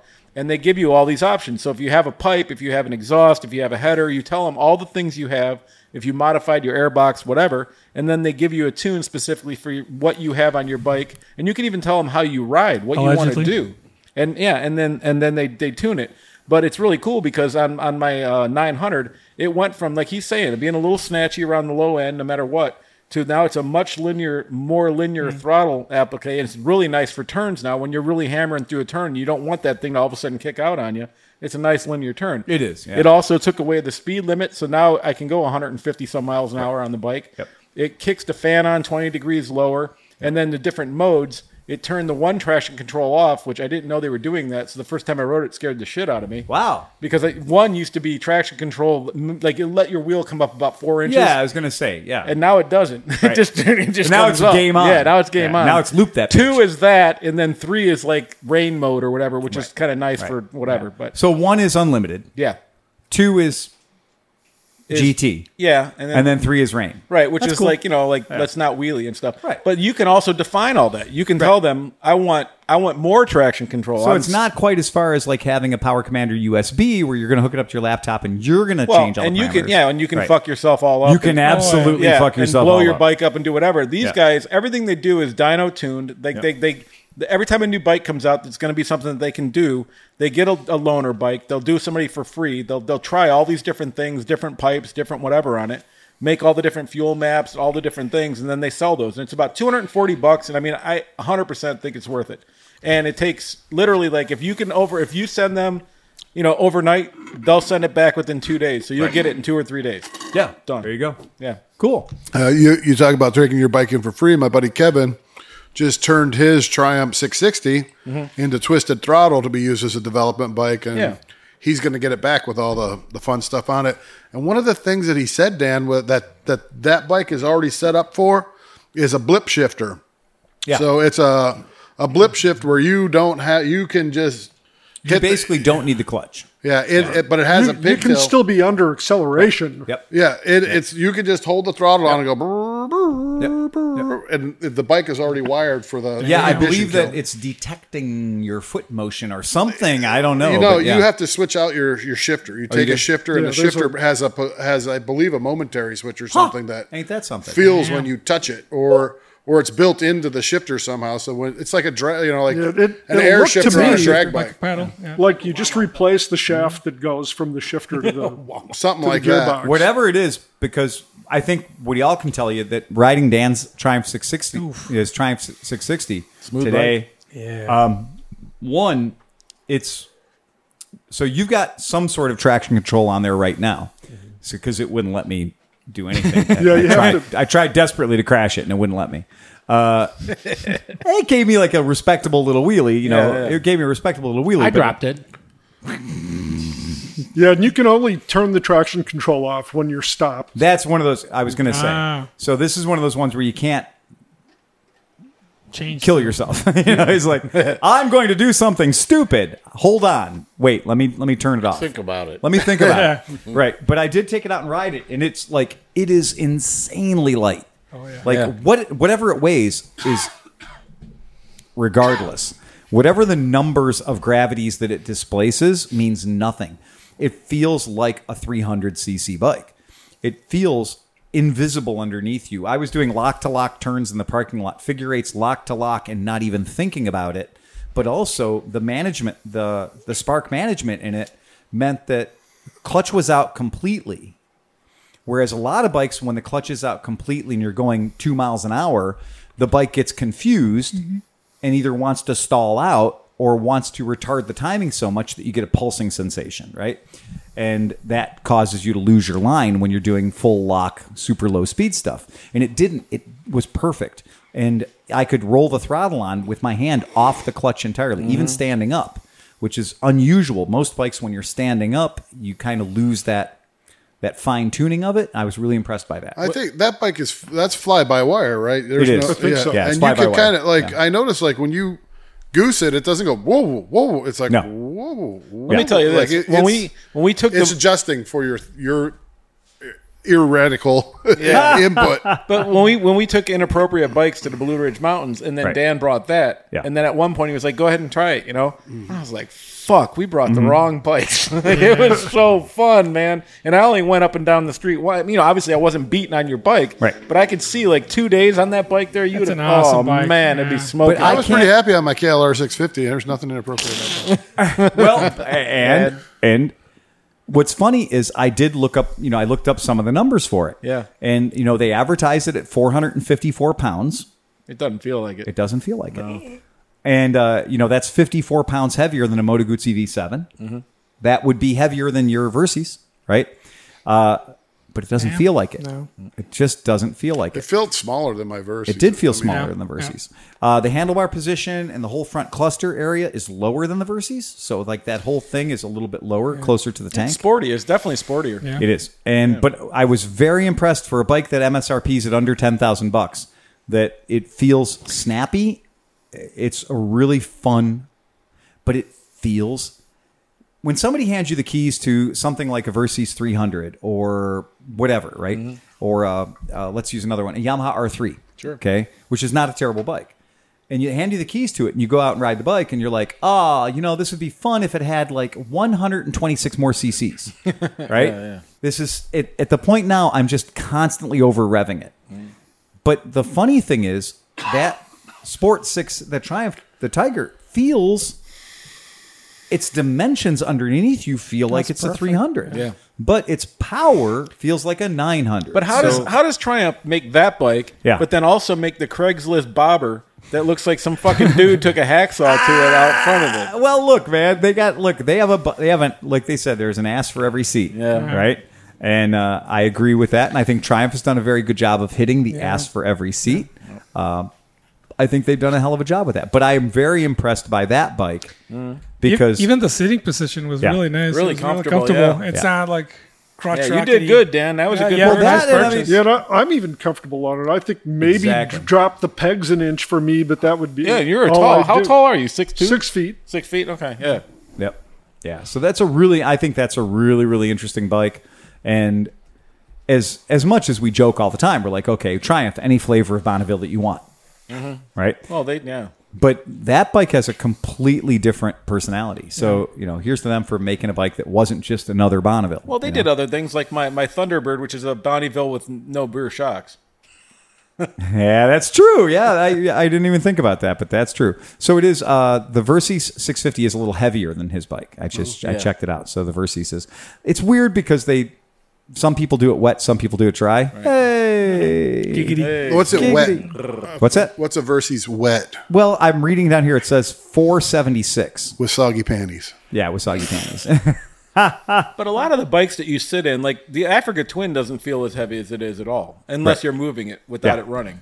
Then it's really heavy. It does feel heavy when you're trying to move it, but when you're riding it, it feels light. Yeah. I think if This you're is under true. 500 pounds, you're doing good. I don't know. I still think that that 450 would be nice if it was that Honda CRF 450L. Well, what was your goal, Would be Phil? a nice bike, but You wanted under 400 pounds and 100 horsepower? or That's something? always been my thing. So, like, for my perfect motorcycles that I've ever ridden that were like light your ass on fire, the Magic was under 400 pounds and right around 100 horsepower. But usually, though, that 100 horsepower number can be really weird because It's hard to find a 100 horsepower bike that's under 400 pounds. it's also MotoGP, they're like 200 horsepower and 180 but 80 I meant pounds or like on a budget. Yeah, right. But the other thing too is we discovered that there was like that magic number about 62, 64 foot-pounds of torque too. So you could take the 100 horsepower number away if you could replace that 100 horsepower with about 60 foot-pounds of torque. zero. Well, I mean, that's fucking like you do a zero and that kind of throws those numbers all out the window. But when you look at that Tiger 660, you get a bike that's give or take 450 pounds, right? And you got 47 foot-pounds of torque and about 80 horsepowers. And now there's no complaint. It's fucking perfect. It's a spirited bike. It is. But when I'm talking about like the idea of like a motorcycle for me to ride that I would be like, oh, I can ride this every day, but also go do track days on it. Yeah. Like that would be kind of the magic number is that like right around 100 horsepower, right around 60 foot-pounds of torque. It's funny because that number ends up being what? It ends up being a lot of inline four cylinders that are... Then your weight goes up. I know. MT-07s, like... I was going to say, I think my Right. Z900 is 100 and It is. some horsepower, It and I is. think it's like 400 pounds, maybe? It's very close. Yeah. So it's a very funny thing, but you end up with four-cylinder motors that tend to be around an extremely healthy 600 that you need to crank out to 12,000 RPMs to get those numbers, in which case the torque goes away, or Triumph 3-cylinders. So Triumph 3-cylinder 900s all deliver those numbers too. And it's really, really funny when you kind of put those, if you kind of put those into the shopping chart of all the motorcycles on the planet. And you're like, okay, 400 pounds, 100 horsepower, 62, pounds-feet of torque, and put those all together. You're not going to find many V-twins that do that. It's pretty much going to have the word Ducati on the side if you Or want it turbo. to do that. You can get it with a turbo. And you know what? I fucking hate turbos on motorcycles. I'm just saying, but you can get those numbers with Yeah, a turbo, and the absolutely. lightness, and the. Yeah. With a turbo, you can do that. But on motorcycles, I can't stand turbos. Yeah. The Z900, we have 100 horsepower, 8,500, and 67.5 foot-pounds of torque. Right. And the numbers are right there. And what's it weigh? 386 pounds. Jesus Christ. Yeah, it's a fucking fun bike. It is. I love riding it. I mean, it's a great bike. Yeah. So, but that's what you see. That's where we end up with is a really, really healthy inline four or a triple, which is kind of like cheating, but that's cool. But yeah, if you like a big V twin, it's hard to do. So I sent you a question. Yeah, you did. Yeah, you did. Tell me about that shit show. Okay, well, no, bring it up. It's your question. So the question is, could you put a 350 CB350, crate motor into the Janus? How nuts would that be? You mean the single cylinder CB3, the new CB350 single cylinder? No, I think he was thinking an old motor. I would think that a new one would work. Well, let's talk about that. I don't know. Let's talk about it. I mean, you could do anything if you really put your mind to it. Okay, but again, not willing to spend milliard money or milliard time into doing it, making it. Do we think? I have a new affection for CB350s. There you go. Yep, and you can talk about that too, because nobody in the podcast has heard anything about that. Yeah. So Sleepy found himself a CB350. Yeah. I was supposed It's orange. I was actually kind of funny. I was actually supposed to go to the doctor and not show up here to go to the doctor to get my toe fixed. But I was doing one of my searches that I always do, and this thing came up, so I canceled the doctor and I drove to the middle. I love the way your priority system works. Fuck the toe. My toe is literally black. Yeah. And so I canceled the doctor and I drove 6 hours into Indiana to go buy a basically almost pristine 73 CB 350 for a ridiculous, like almost to our rule of $1 a cc. Now it's $2 a cc. Absolutely. Inflation. That's inflation. It's a Russian's That's fair, fault. right? We can do that math too. Yeah, Right. I know. Yeah. So now we have a motor donor for No, Chris's we don't. Janus. No, we do not. I No, love I this say thing. he goes with a CB354, turns it sideways, and Oh, makes it no. look like a Henderson. Makes it look like a Henderson or a Cleveland. Oh, that would be good. That would be sweet. And shaft drive too. Fuck it. Dude, if you're going to be a bear, be a grizzly. Seriously. That's doable. Like, why do anything else? Put a CB354 cylinder in it, because those are really easy to find the carbs for. Turn it 90 degrees. It's one of the. I will tell you, Chris, it is one of the hardest motorcycles I've ever tried to keep on the road. Luke's for been my looking for customer. carbs for like Luke has 4 bought years. 6 motors to try to find 4 carburetors. Like, it's. What he needs is Nick to develop, the 2 into 4 carb plate for him. Or He something. needs a 1 into 4 with a lawnmower carburetor, right? A 1 into 4 with a lawnmower. Did you watch that lawnmower carburetor I on a did. 302? Yeah. Very effective.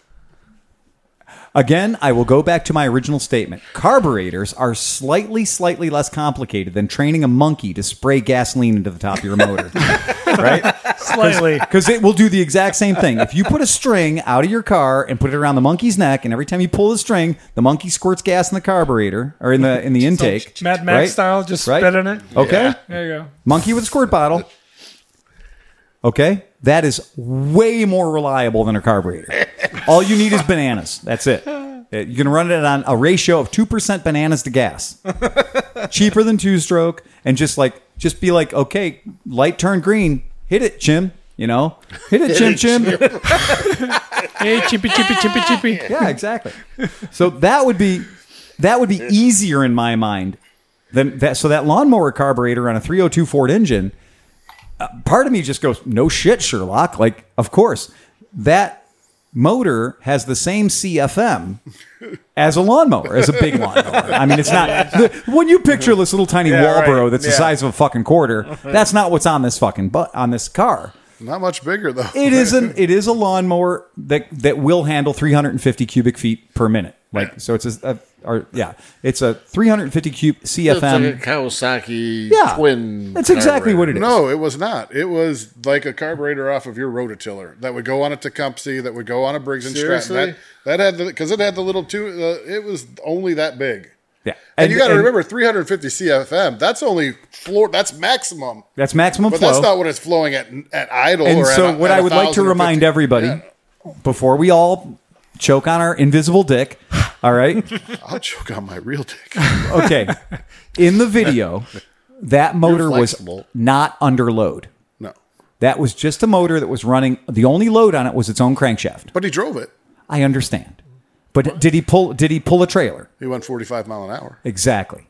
And on a 302 Ford motor going 45 miles an hour would require all of about 3.5 horsepower. Perfect. Right. So the point is, Highly he was fuel efficient. basically running a 302 motor leaner than God. Yeah. But if you'd have put a trailer behind that vehicle or asked him to go 70 miles an hour, But he did would a have run burnout. into way less. What's that? I think he did a burnout.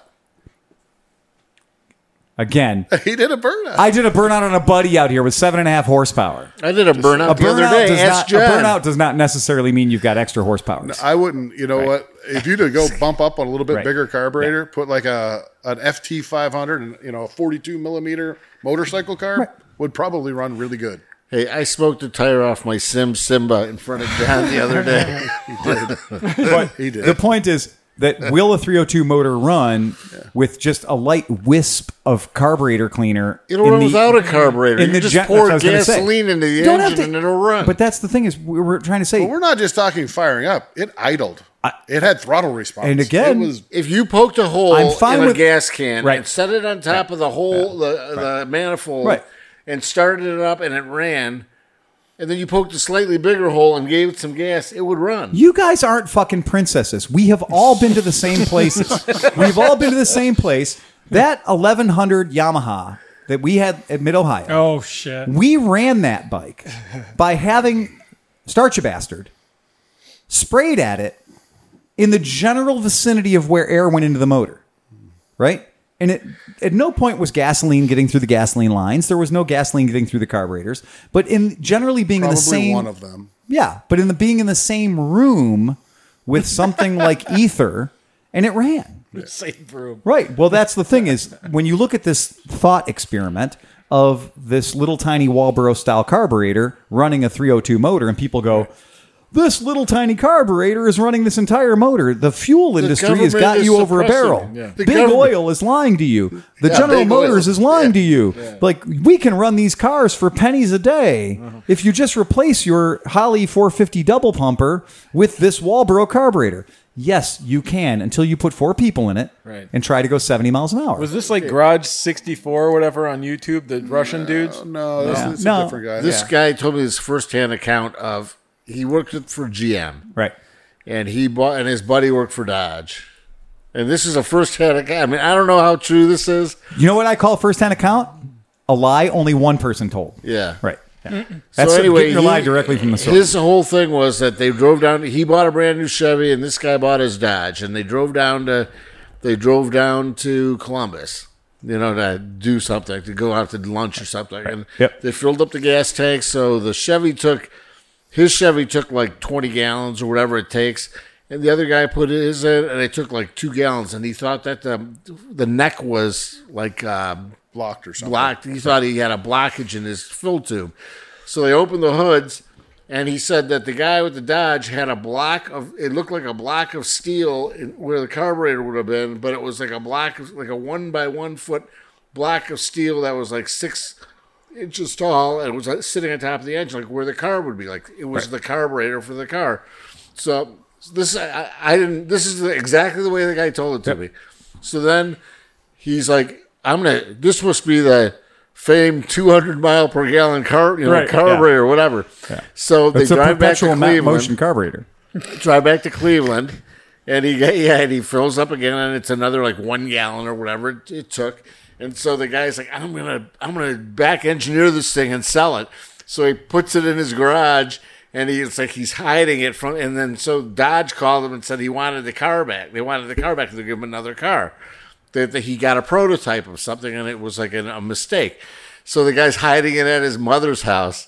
And he said, like, the Dodge police came in and just, took the car and dragged it out of his house and put it in, like, a covered van and took it away. And he was all bummed out. Here it was a carburetor that had 2 5-gallon float bowls on either side. So if you do read the story about the gentleman that did this test, that did this entire test with the lawnmower carburetor, the important Now you're thing. going to do research in the middle of the argument. Thunderhead 289. But no, I just wanted to bring it up, though, because I watched the video, too. And the 2 critical elements were the timing of the motor. Because the timing of the motor was adjusted in such a manner that you really couldn't use the thing for practical daily driving. It's great. The experiment works. He was able to drive it and drive it down the road and everything else. Did you retard it really? You must have retarded it. Well, really. not only that, but it's air management. So in order to get things to work that way, remember, you take the most simple motor in the world, a 2-stroke motor, and you let enough air get into that motor, it's going to run better and better and better and better and better and better and better. Until it does. Right. Until it doesn't. But at some point, it's going to run better than it's ever run on the least amount of fuel. But now you got to manage that.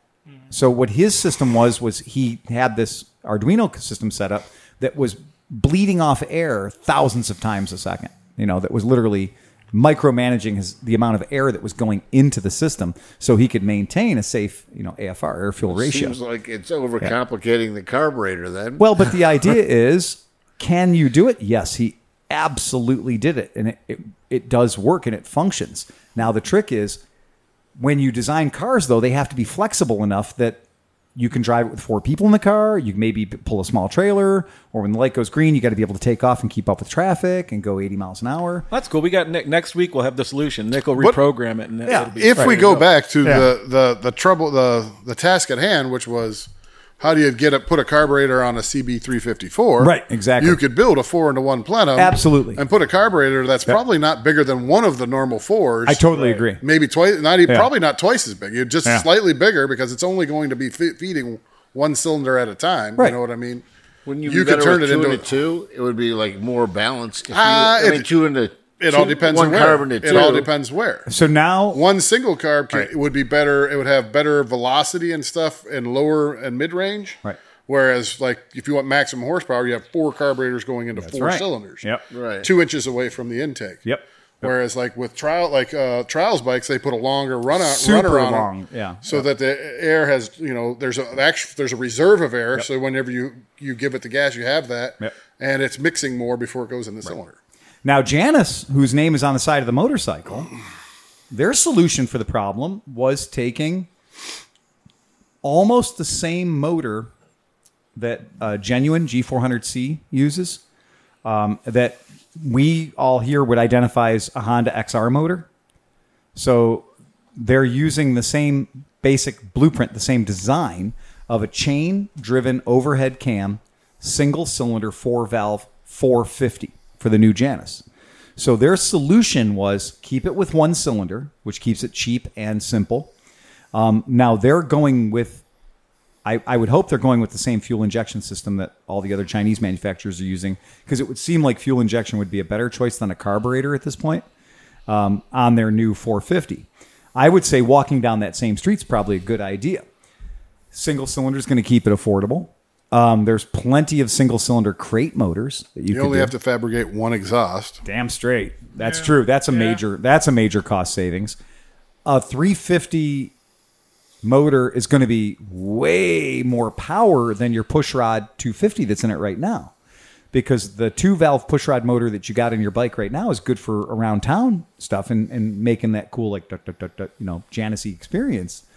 But even they're doing a single overhead cam, chain drive cam with 4 valves on their new motor. So if I would say that aside from getting one of those, if I were doing the project, what I would probably look for is an old XR 400, or I would look for maybe a Yamaha XT 350. Those are weird carbs, but the motor itself is really good. I'd look for something like that, a single cylinder. But don't they have 2 exhaust ports? They do, but that's going to make your exhaust a little more expensive. But you'd be able to. But you could make it look cool. You could one. have twin exhausts. Yeah, right. That's you could buy, but you could just buy the one that fits the Honda. Oh yeah, like it'll fit. That's what. Do you remember that G400C scrambler we built? Yeah, that was an off-the-shelf header pipe that we just tactfully welded into a scrambler pipe. So that's not a problem. But I would think rather than trying to grab a vintage CB350 motor, because those have all been taken by Skidmark Garage and MotoGo to teach kids how to work on motorcycles, which is a good place for all those CB350 motors to go. But I'd say rather than doing that, I might go with an XR motor or an XL motor or something that is very much like the motor that's in my GB500 or the motor that would be in a genuine G400C, which, if you say those words, well, genuine G400C, aka I can't remember the name of the Sunray. If those are available crate motors, those can be purchased, probably with an ECU and an EFI already there. That's a pretty big advantage. So if you have an ECU, the computer, and you've got an EFI system, and you can literally buy it as one ka-chunka-chunka, that's badass. Then the job of fabricating becomes a hell of a lot more realistic than it is trying to get a CB350 on there. And your electronics on the CB350 are bone simple. You can do a 4-wire wiring diagram, but then you don't have your turn signals. Like, you're losing a lot of the things that make the motorcycle safe for the city. Because a CB350 motor in a race chassis, like just for a track bike, is pretty fucking simple. It's a tough one. I mean, there's plenty of both of them. So, if you're going to go with a vintage motor, what's a CB350 motor put out? 28 horsepower, something like that? Oh, that's what I was going to say. 28. So your gains are pretty. 26. Yeah, gains are pretty modest compared to the 250 that's in it already. A 400 would probably be more fun. A single. It Yeah, would I rev agree. better, though. What's that? I think it would rev better. Could Smith handle a high performance Janus? Well, wow. No, because that Janus hold runs. on. That's a Hold good on. question. Yeah. That Janus runs out of breath. I mean, at higher RPMs, it's like really huffing. So Yeah. But more importantly, what was the one thing that Janus did even on their prototype 450? Rear suspension. Yeah. Janus does not make a rigid 450. True. And I applaud them for that, because the 250 works really well with the rigid back end. You air down the tire and the bike rides like it should. It's a flat tracker. It's meant to emulate a 1920s motorcycle. And so the power is very similar, and it drives very much like the big tall wheels and everything. It drives like an antique motorcycle. But if we're going to just repower his Janus, it's a rigid. So in the spirit of keeping it a rigid, well, let's think about what the gains are. Do you want that Janus? What's Janus's top speed right now that you've got? I mean, you rode it to Indiana, so 65 65. with my fat ass. So what would be? If I was going to go with a twin, I might do something like an Intruder 500. If we're going to go with a twin, let's go with a bigger twin, a more horsepower. Oh, okay. Or could you get a V-twin, like a Shadow 600 motor or something in there? Or What about doing? Well, then you'd have to worry about V500, water cooling. 500, Wow, yeah. I was going to say, what about a S40, a Suzuki 600cc single cylinder Intruder 650 LS? Savage. Yeah, Savage motor. Do that. That But might then the fit. styling cues of an old engine Yeah. are way better than the new ones. So you're looking at, if you buy a vintage engine, Yeah. it looks way better. It looks cosmetically way Yeah. better. So then the other question. So the other question is piss with the dick God gave you, but make it a better dick. So take the motor that's already in it and see that motor's a motor that's been around for a very long time. So it would not shock me to find out that there's a top end kit for Throw a it. kid on the bitch. Throw a kit on it, bitch. Right? Because there's nothing in the world that can't be helped. It's Pumper got a carb. carburetor. Put a pumper carb or something on it. Put a Mikuni on it, put a flat slide on it, whatever. If there's a top end kit available for it, I don't know. That's yeah. Yeah, I mean, Stroke it seems like, bro. Don't stroke me, bro. yeah, I mean, it seems like in the world of Chinese powered 250s, There has to be something out there, right? yeah, I mean, there's got to be something. I At mean, least look, make it a 300 or something. Yeah. right, Yeah. right, because I bet you that you could, if Big you're bore. currently getting 65, and you just modify the existing engine so that you're getting 75, but and it's a then lot try it more out. fun getting Yeah. there. Yeah. That'd be a lot easier for trying to re-engine it. And try it out for a rigid to see if you're okay with that. That's and, a- that, yeah, and it's that's a good way point, cheaper too. than buying a whole new That is a very motor good and point. mounting and all that other stuff. Because then you still have the aesthetic. Because the Janus's Right. aesthetic is perfect. Like that thing looks like $1 million bucks. Paint color, leather bags, everything about it looks exactly. The only thing I would do is put might look like. front fork covers on. I mean, those springs. Oh, okay, all right. Spring covers would make it look more vintage, I think, or like Oh, like sheaths over them, like the, you know how the the chrome. 350s have those metal tubes Metal over caps, the. The Janus doesn't have it; it just has the springs there, and it would look. I think it would look more period correct if it I would had. convert it to leaf spring, personally. Okay. All right. Just kidding. air That's what ride. Sparky said he's doing that to a CB350. Is leaf spring in it? The back. Wow. Damn. Man. But he still doesn't have carbs for it True. because he sold me the bike with the carbs. Oh, I had a set of carbs laying around. There is, I just pulled this up because I know the motor that's in your bike. And so this motor, this top end will fit. So this is a performance cylinder kit. To make it a 300? 254. 275. 275. This is a motor. Well, so this motor in this particular iteration of the motor came to life technically being 229 cc's, and there's a kit that offers bumps it up to 250 cc's with an improved cylinder head, and so $355 US, $350 US, right, for a different head. Right now, unfortunately, So it can't be reached. well, Out of stock. we're not. I don't Error want to. 505. I don't want to say the person's name. I'm not going to say the name of the people involved because I know that if I say it 3 times, something will happen. Steve will lose The money. point being that there is that your particular motor, and I know the origins of your motor, and I know that other companies in America have used that motor in various different products. So I know that there are cylinder kits and other modifications made to it that people have done to eke out 80 miles an hour, right, out of that motor. And I've ridden the bikes that have had that tuning done to them. So that's a thing. You know, I happen to know that Wiseco, who's a Cleveland company, does make a piston, but you're going to have to go to Ciel Delzani to get him to bore it, to get him to hone your bottom end, hone your top end rather, to match it. And then you're also going to need a different head because you cannot use the existing head, and you don't want to use the existing head if you're going to go to the performance piston. Bigger valves, bigger breathing. Exactly. Right. Right. Yeah. You won't get the gains. You doing that. Gains. But so there is things in the world that exist. I've just found them. Wow, that really came through. That was powerful. That was good.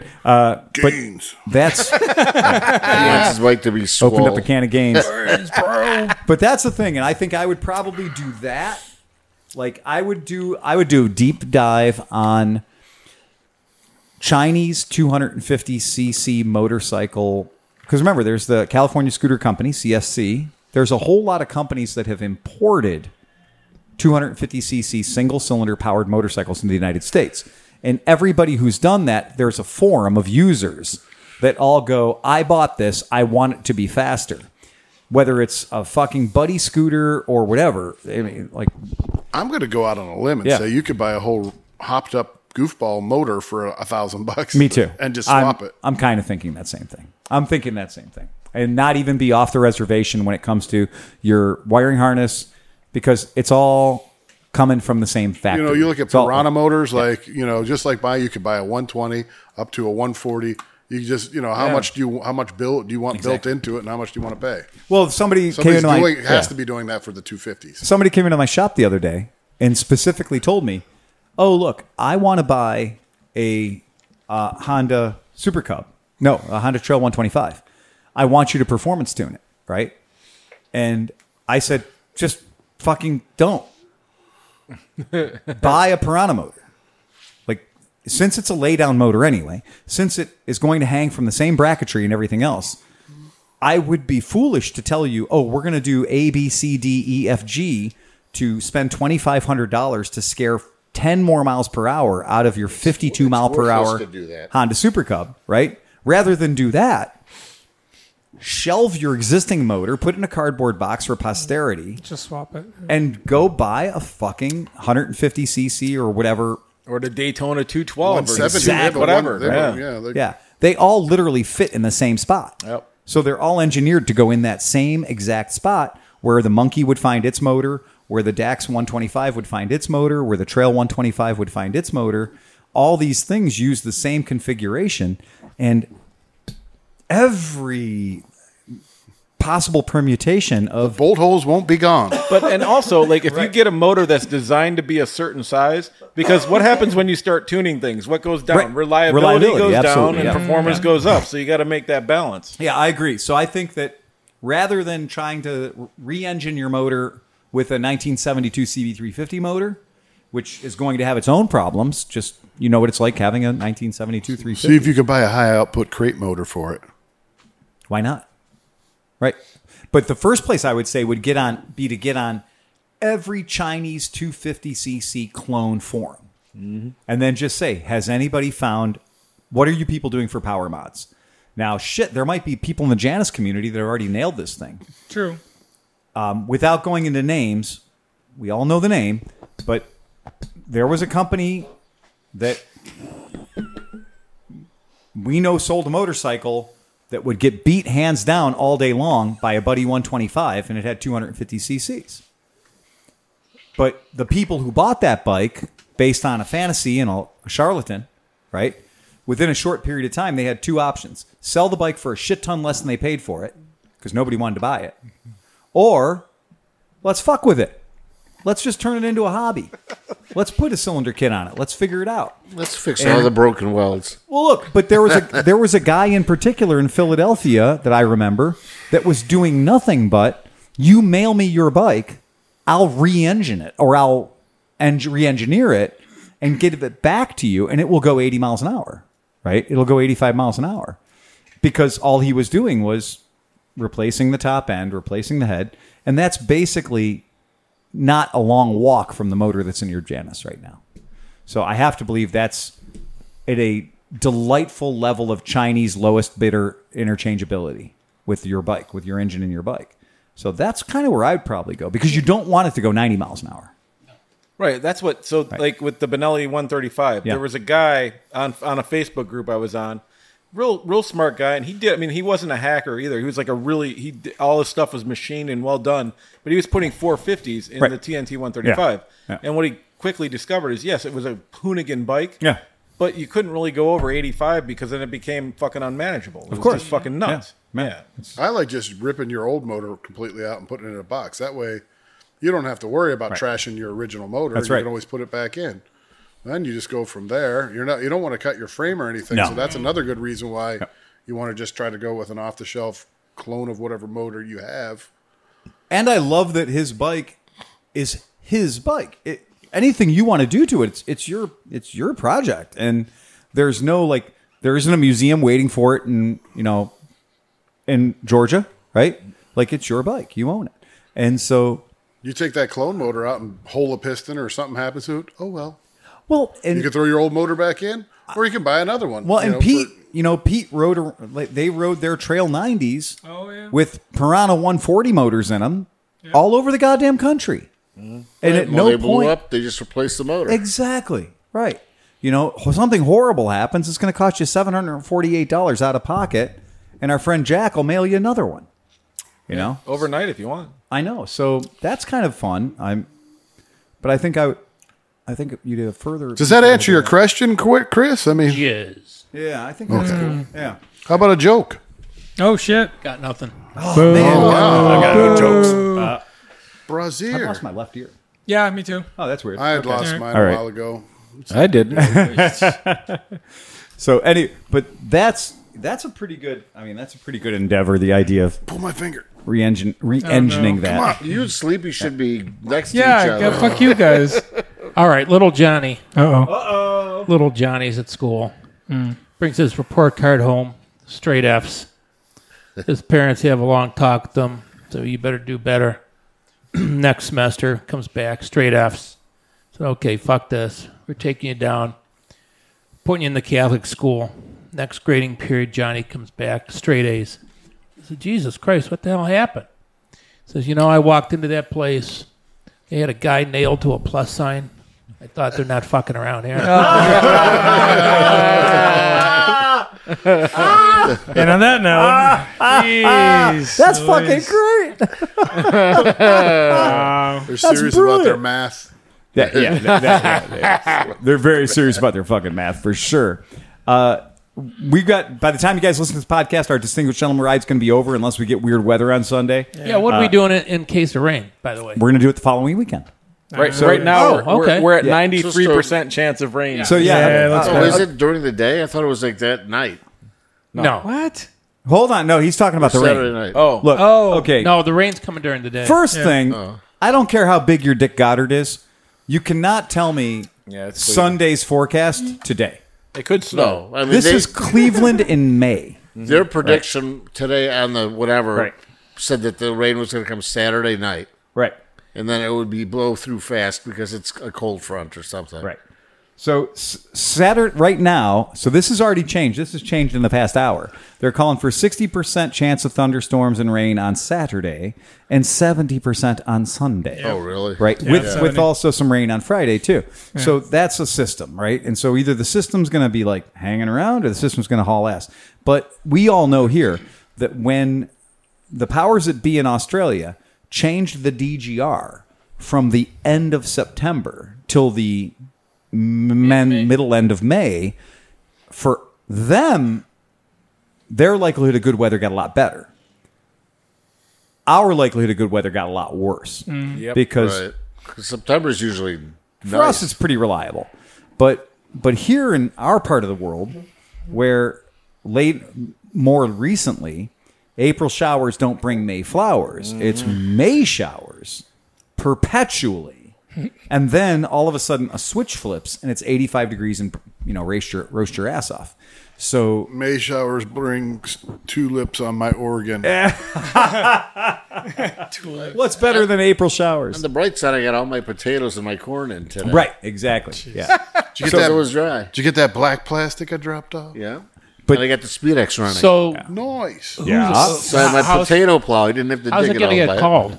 So how it's going to get called is I'm going to call it, and because the way we're doing the event is that we're going to be meeting at the Crawford Auto Museum at 10-ish, and then we'll be there like 10-ish until 1-ish. And so we're going to be at the Crawford 10 to 1. Now, what I'm planning on doing is I will probably be at the Crawford, rain or shine, because I can do the Crawford and everything I want to do at the Crawford, rain or shine. Now, if it's raining fucking sideways at 8:30 in the morning, we're done. We're not doing it. Because the thing with the gentleman's ride is, what do? We dress up. So nobody's wearing their Tourmaster. Nobody's wearing their nobody's wearing their Aero Stitch to the fucking DGR. And most people are not wearing a helmet because they're wearing their flat dapper riding cap or whatever the fuck bowler hat or whatever they want to wear, which is fine. I have no problem with that. We're not a helmet state.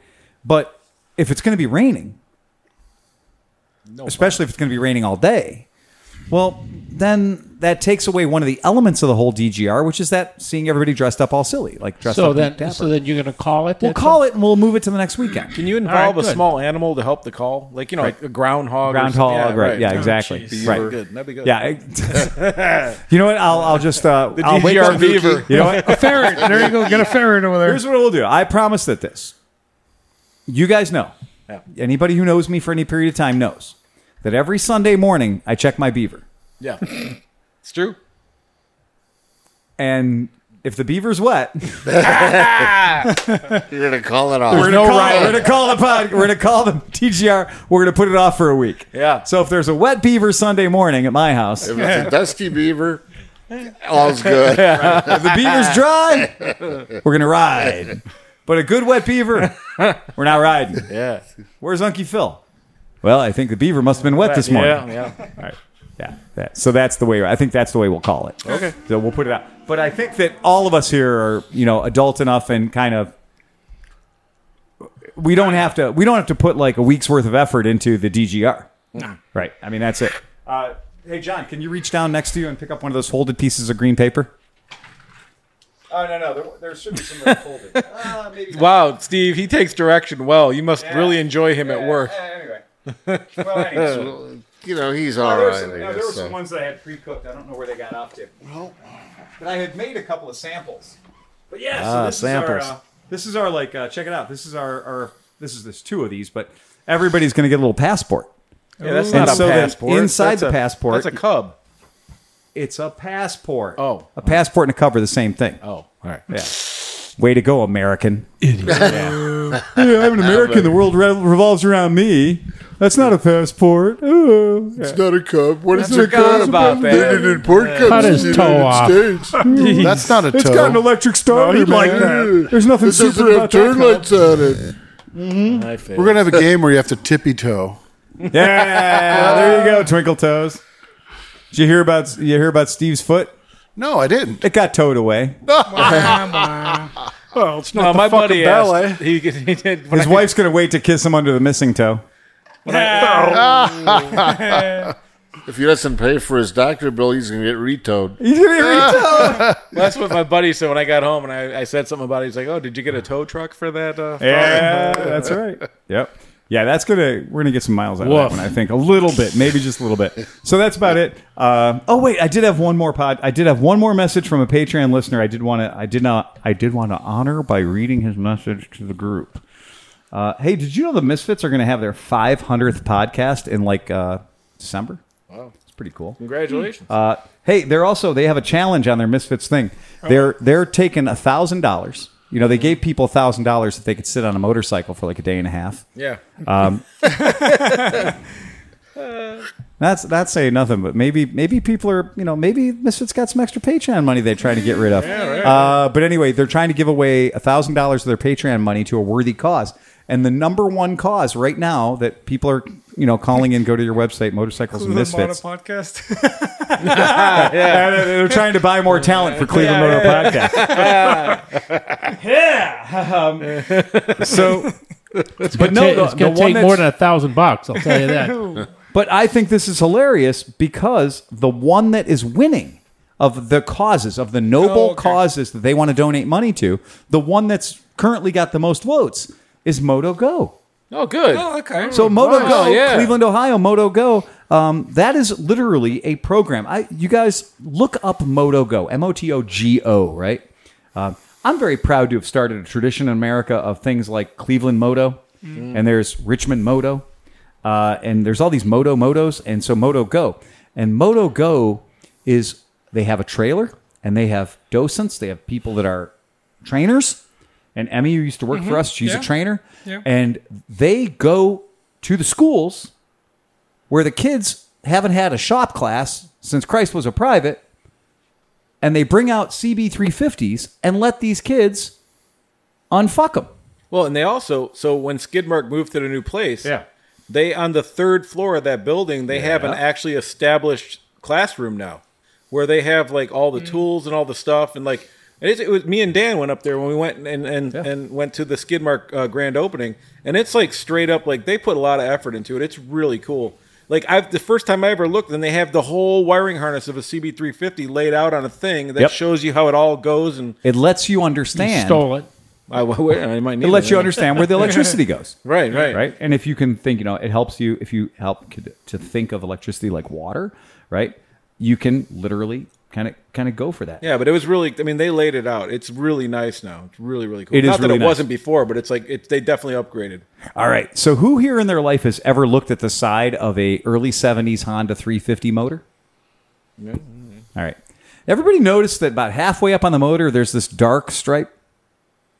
Right around that area that area we call the head gasket. Okay, yeah. And there's always a pot. The whole motor's nice and dry because the motors are pretty oil tight, except for there's this one stripe along the side of the motor. And it's always a little wet there. And it may be wetter than, a little bit wet or a lot wet, right? I've seen that on 750s too. Oh, I think I've seen it on every single Honda motor ever. Even on some Honda lawnmower engines, right? And It's pretty normal. thank you. Yeah, right. So our one of our podcast listeners sent in a picture of his Honda SL350, which we all like SL350s around here. We all think they're pretty cool.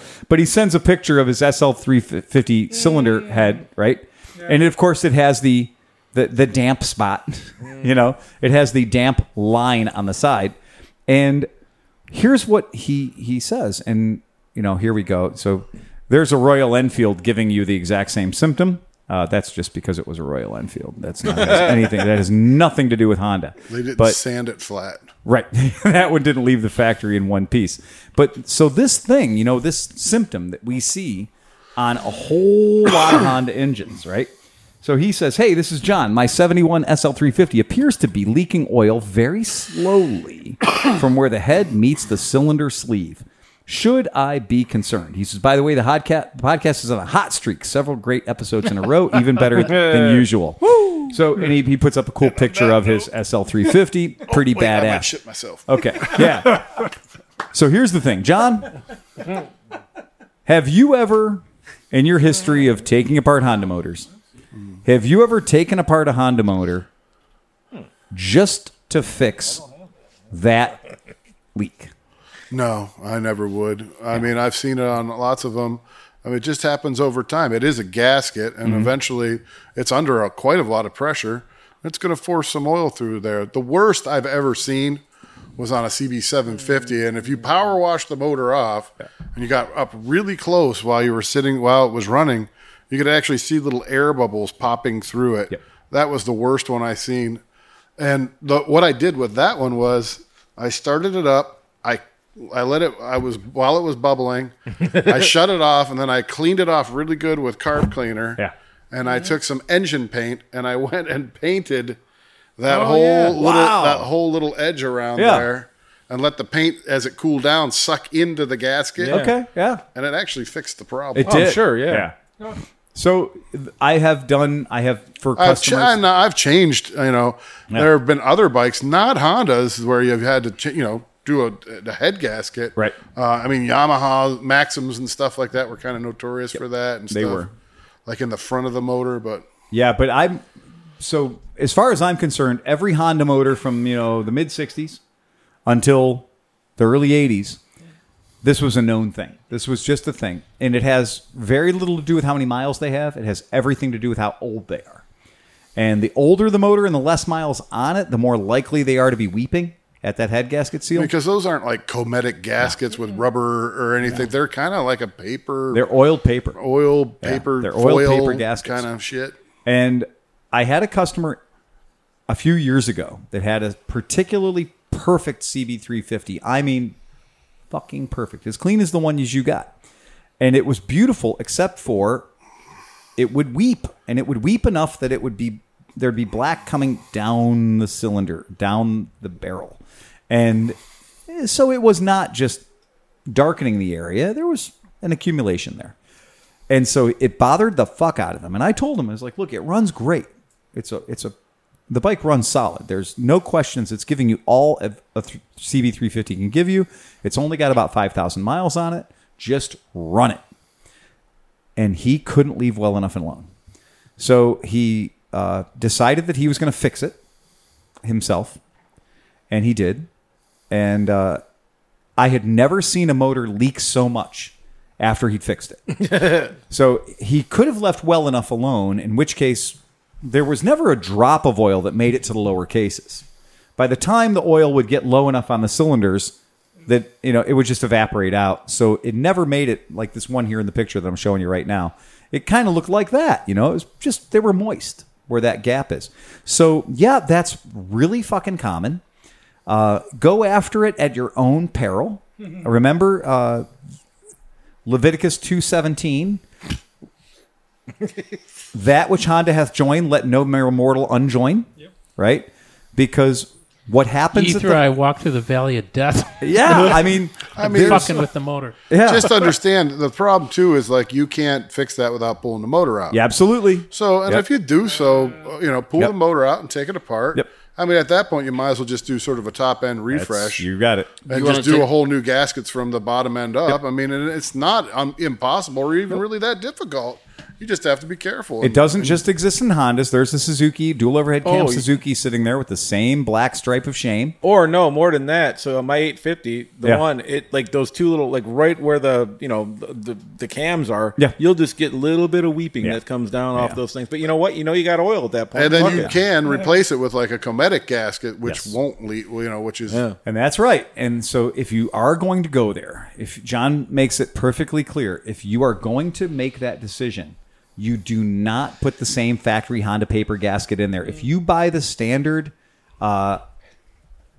gasket kit, so we all know the standard Honda gasket kit, it costs $38, and it's got a whole sling of paper gaskets in there, and there's some green paper gaskets, and there's some brown paper gaskets. that's a Honda. If you can get a Honda kit, but mostly you see like the Visra or Versrai or whatever. Vesra, like, yeah. all kinds of stupid aftermarket old time. Oh yeah, you're not going to see. I'm going to go first tell you, you're not going to see a Honda brand. No. You're not going to see a Honda packaged, but you're probably going to see a Vesra. The Vesras are kind of the deal, and we all know, by the way, the guys who build a bunch of motors, we know where Vesra forgot to put the holes for the oil supplies so that we can. You put your Vesra gasket kit on, and you're like, I just blew my motor, and you're like, oh well, there's 2 little places on there where are oil journals, and if you don't punch the little holes in there, you're not going to get any oil to the top end of your motor. But Vesra doesn't tell you about that. But the way that Cometic does it is Cometic's gaskets are actually metal, and it's a multi-metal sandwich.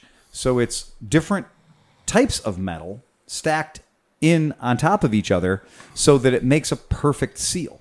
So it's a coated, rubberized metal that when you do put, this is a really good side view of a Cometic gasket. Then they also have like O-ring glued, like silicone glued to it, into it, around all the holes and stuff like that. Yeah, and Cometic is a company that's here in Cleveland, and when you see the way Cometic builds their gaskets, then you'll kind of like, from that point on in your life, you're like, I'm never going to put a standard paper gasket in another top end. If I'm going to go to the trouble of rebuilding this fucking thing, let me spend $40 more and put a Cometic gasket in it. And they really do work fucking fantastic. Who was the first Cleveland gasket company? Who was? I don't know. Is Mr. Gasket? Mr. Gasket, I would assume, right? Yeah, because that's a Cleveland company, Mr. Gasket. Huge. Yeah, big deal. Yeah. And did Mr. Gasket get absorbed by TRW? They got absorbed by somebody. Yeah, I thought it was TRW. I think, but they're right up there on 140th and Brook Park Road. Exactly. Yeah, and like that's a company that people don't remember was a Cleveland company. Like we talk about Super Trap, and we talk about Weisco, and we talk about Cometic. Well, these are all Cleveland companies. And TRW, my dad worked there for 42 years. TRW. The joke with TRW is, what did TRW make? What didn't TRW make? Right. TRW made everything. And their home base was in Pleasant Valley. Right. Yeah. It's a really, my biological mom's family was all TRW people up in South Euclid. It's kind of that deal. So it's kind of cool. But yeah, so if you have a weeping head gasket on your old Honda motorcycle, don't freak the fuck out. Just relax. People say, oh, well, you can snug down the bolts. You can't. The bolts that you can get to are just the valve cover bolts. So unless you remove the valve covers, which on these motorcycles means you're dropping the engine, you can't really If you snug pull the motor down. out, you might as well take it down. Thank and you. replace it. Exactly. But it just makes it worse. I agree. Right. I agree. We've never seen anybody successfully chase one of these problems away without doing a proper head gasket replacement. And if you're going to do that, then you better do the guides on your timing cam chain. Or my hillbilly ass shit. What's that? My hillbilly shit. I know somebody that has a CB400F Super Sport that's got about 58,000 miles on it. Yeah. And I literally just took my finger with Permatex. Yeah. And I used brake parts cleaner and got it all perfectly clean and dry the whole way around. I got the motor smoking hot. Yeah. And I took my finger with Permatex on it. And I did Permatex right around the seal. Then paint silver over it. And then I just let it dry. And I let it dry. And once it was dry, it stayed clean for a very long time. Yeah. So, but it was just an aesthetic thing. Because I checked all of my cylinders, and I didn't have a single cylinder that was coming in with a low compression. Like you said, the one that you could actually see bubbles coming out of. Yeah, but just tiny little bubbles. Clearly, that's going to affect the performance of that bike. No, it wouldn't. It was like just little tiny bubbles. You could see that. That's why. So you probably wouldn't. That's why it was getting oil. It was like these little tiny bubbles were just kind of going sizzling through the gasket. Don Ho. It was not a tiny bubble. It was not sucking and blowing through the gasket. It was just enough that little tiny bubbles were percolating. When people call my shop, this happened the other day, and I felt like a grade A cunt for saying this to the guy. But the guy called me on the phone. Said that a million I believe times. Steve was here, and he's like, "I need you to tell me the jetting I need. I need you to tell me. That was great. Tell me the jetting I need for this particular cylinder kit on this particular motor with this particular pipe." And I was like, "Do you want me to jet your motorcycle over the phone?" No, I'm not asking for that. Yes, you are. Yes, you are. You're exactly asking me to jet your bike over the phone. So do me a favor. Can you walk your phone over to your motorcycle? I like today when you asked a guy, "Have I met your car before?" or whatever. Right. I've never even met your car. I don't know anything about it. And so I told the guys, like, look, every single engine is different. Every motor is different. And if we're talking about a 50-year-old motor, I don't care if it's only got 2,500 miles on it. That motor has 737 microscopic air leaks. Now, some of them are big air leaks. Some of them are tiny air leaks. Some of them are just at a gasket or at a seal or something that's really, really tiny. Others of them could be giant honking air leaks. But the point is, it does not have the same air-fuel mixture that it did when it left the factory. So any jetting that we do that one could consider would be for a perfectly brand new, perfectly built, fresh motor is going to be wrong. And if I tell you that your bike needs a 55 100 Pilot, a BE4 mixer, and a 120 main, and you put all that on, and you go out and put a hole in your piston, and say that guy Phil at Cleveland Moto's a piece of shit because his advice made me blow my motor. Well, no, dude, you blew your motor. That's not me. You asked for a recommendation that nobody can give you. Until you're doing the tuning, if you don't have an exhaust gas analyzer, and unless you're out there doing plug chops, and doing it the old-fashioned way. I would say put a large enough main jet that when you give it full throttle, it goes blah, blah, blah, and blubbers. Right. Then start backing down. Yeah, exactly. Right. Go fat and then unfatten it. But the point is, don't call somewhere and expect a guy to give you a tuning recommendation, and you're like, oh, yeah, well, it's okay, though. I just rebuilt this motor. The guy who's calling me for a jetting recommendation told me he just rebuilt the motor. That's going to be a shit show. That's going to be a mess. Do you still have the same car? Maybe you still, Who the fuck knows? You still have the same exhaust. Honestly, I just built this whole motor. I put a new carb, a new exhaust, and a new motor. Well, I don't even know what you need. Look, and not only that, I don't know what ignition you're running. I don't know what elevation you're at. I don't know what kind of. All I'll tell you is whatever you have, put it about 4 sizes bigger. Right. You know what? Go sloppy and then back it down carefully. That's exactly right. But asking for a jet, because remember, every motor in the goddamn world that isn't brand new is going to have little leaks in it. There's going to be some air leaks in it. So and also keep that in mind too. If you are putting some performance parts on your engine, that if the motor isn't a fresh brand new build by a really good builder, then you should always consider that this 20 or 30 or 40-year-old motor may have a little bit more air in it than you want it to be. Yep. And especially, so if you've put a new carb on, you put a new pipe on it, watch that fucker carefully for the first couple of 100 miles. If you see that spark plug keeps coming out and it's looking a little chalky, richen that shit up, man. I know you don't like Permatex much, but I like my gaskets. Even if it's just put it on your fingers and massage it in, yeah. A very thin coat really helps. Well, and it keeps oil from soaking through them and stuff like that. And my trick has always been I use the Permatex spray. That's good. I love it costs, arguably, what does it cost? Who cares? You're buying one can and throwing it away. I use the Permatex spray and I hang my gaskets up and I spray them. Because you spray the Permatex on it, fog it, hit it, and then put it on and build it. And then leave it alone. Just walk away from it. I know you're tempted to start it. Don't start it. Walk away. Give the thing literally 24 hours. Remember that every exhaust... Remember that it's fucking polluting the air over there. That's a foul burning system. You're running a little rich. He's running it rich, but he also has an air leak. The plug, dude. Totally. But keep in mind, your motor's not built until you've heat cycled it. I'm done. Shit show? Fuck it, guys. Let them blow their motors up. I don't care. Your motor's not done being built until you've heat cycled it 5 times. Okay? So until you've heat cycled that motor 5 times and then re-snugged everything, many modern engines, modern motors, Suzuki, for instance, will have a rule that says take an engine, a head bolt, take a cylinder stud, and take it to 14 foot-pounds, right? And then take it a quarter turn past that. Mm-hmm. Or it'll say take it to 18 foot-pounds, wait for a given period of time, and then take it another quarter turn.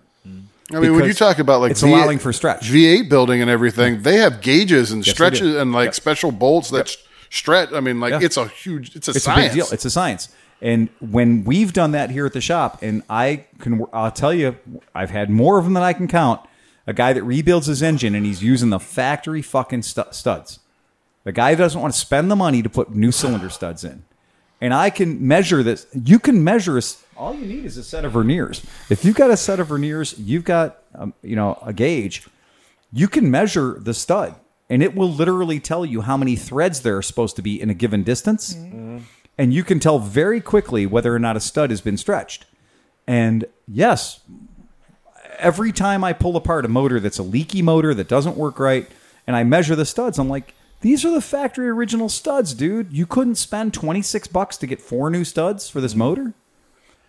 And you want me to, you put this thing together using the original factory studs that are in it and wonder why the fuck it's not holding together. Because I always like to put a little Loctite where they go into the cases too. Fuck yeah. Oh yeah. Too, I mean, you're sitting there with you have a lock washer and a washer and everything on the top side. Yep. Meanwhile, in where it screws into the aluminum, it's just screwed in. There's nothing stopping it from backing it up. If you reuse your engine case, if you reuse your engine studs, your cylinder studs, and you're going into a quote pot metal set of cases. Oof. Oh yeah, you stretched your threads too, probably. You may go all the way through. Yeah. We've seen that more than once. So people take they're going to re-cylinder the motor. They're going to put a new cylinder on, and they'll take the factory studs out. They'll set them aside. They'll put a new barrel and piston on, what have you. All this care went into buying a new barrel and piston and everything else, but not studs. Well, they take the old studs and they run them in. But what they don't realize is those studs only have maybe 1/8 of an inch, 1/4 of an inch, using English measurements, of case material prior to punching through into the bottom end of the motor. Mm-hmm.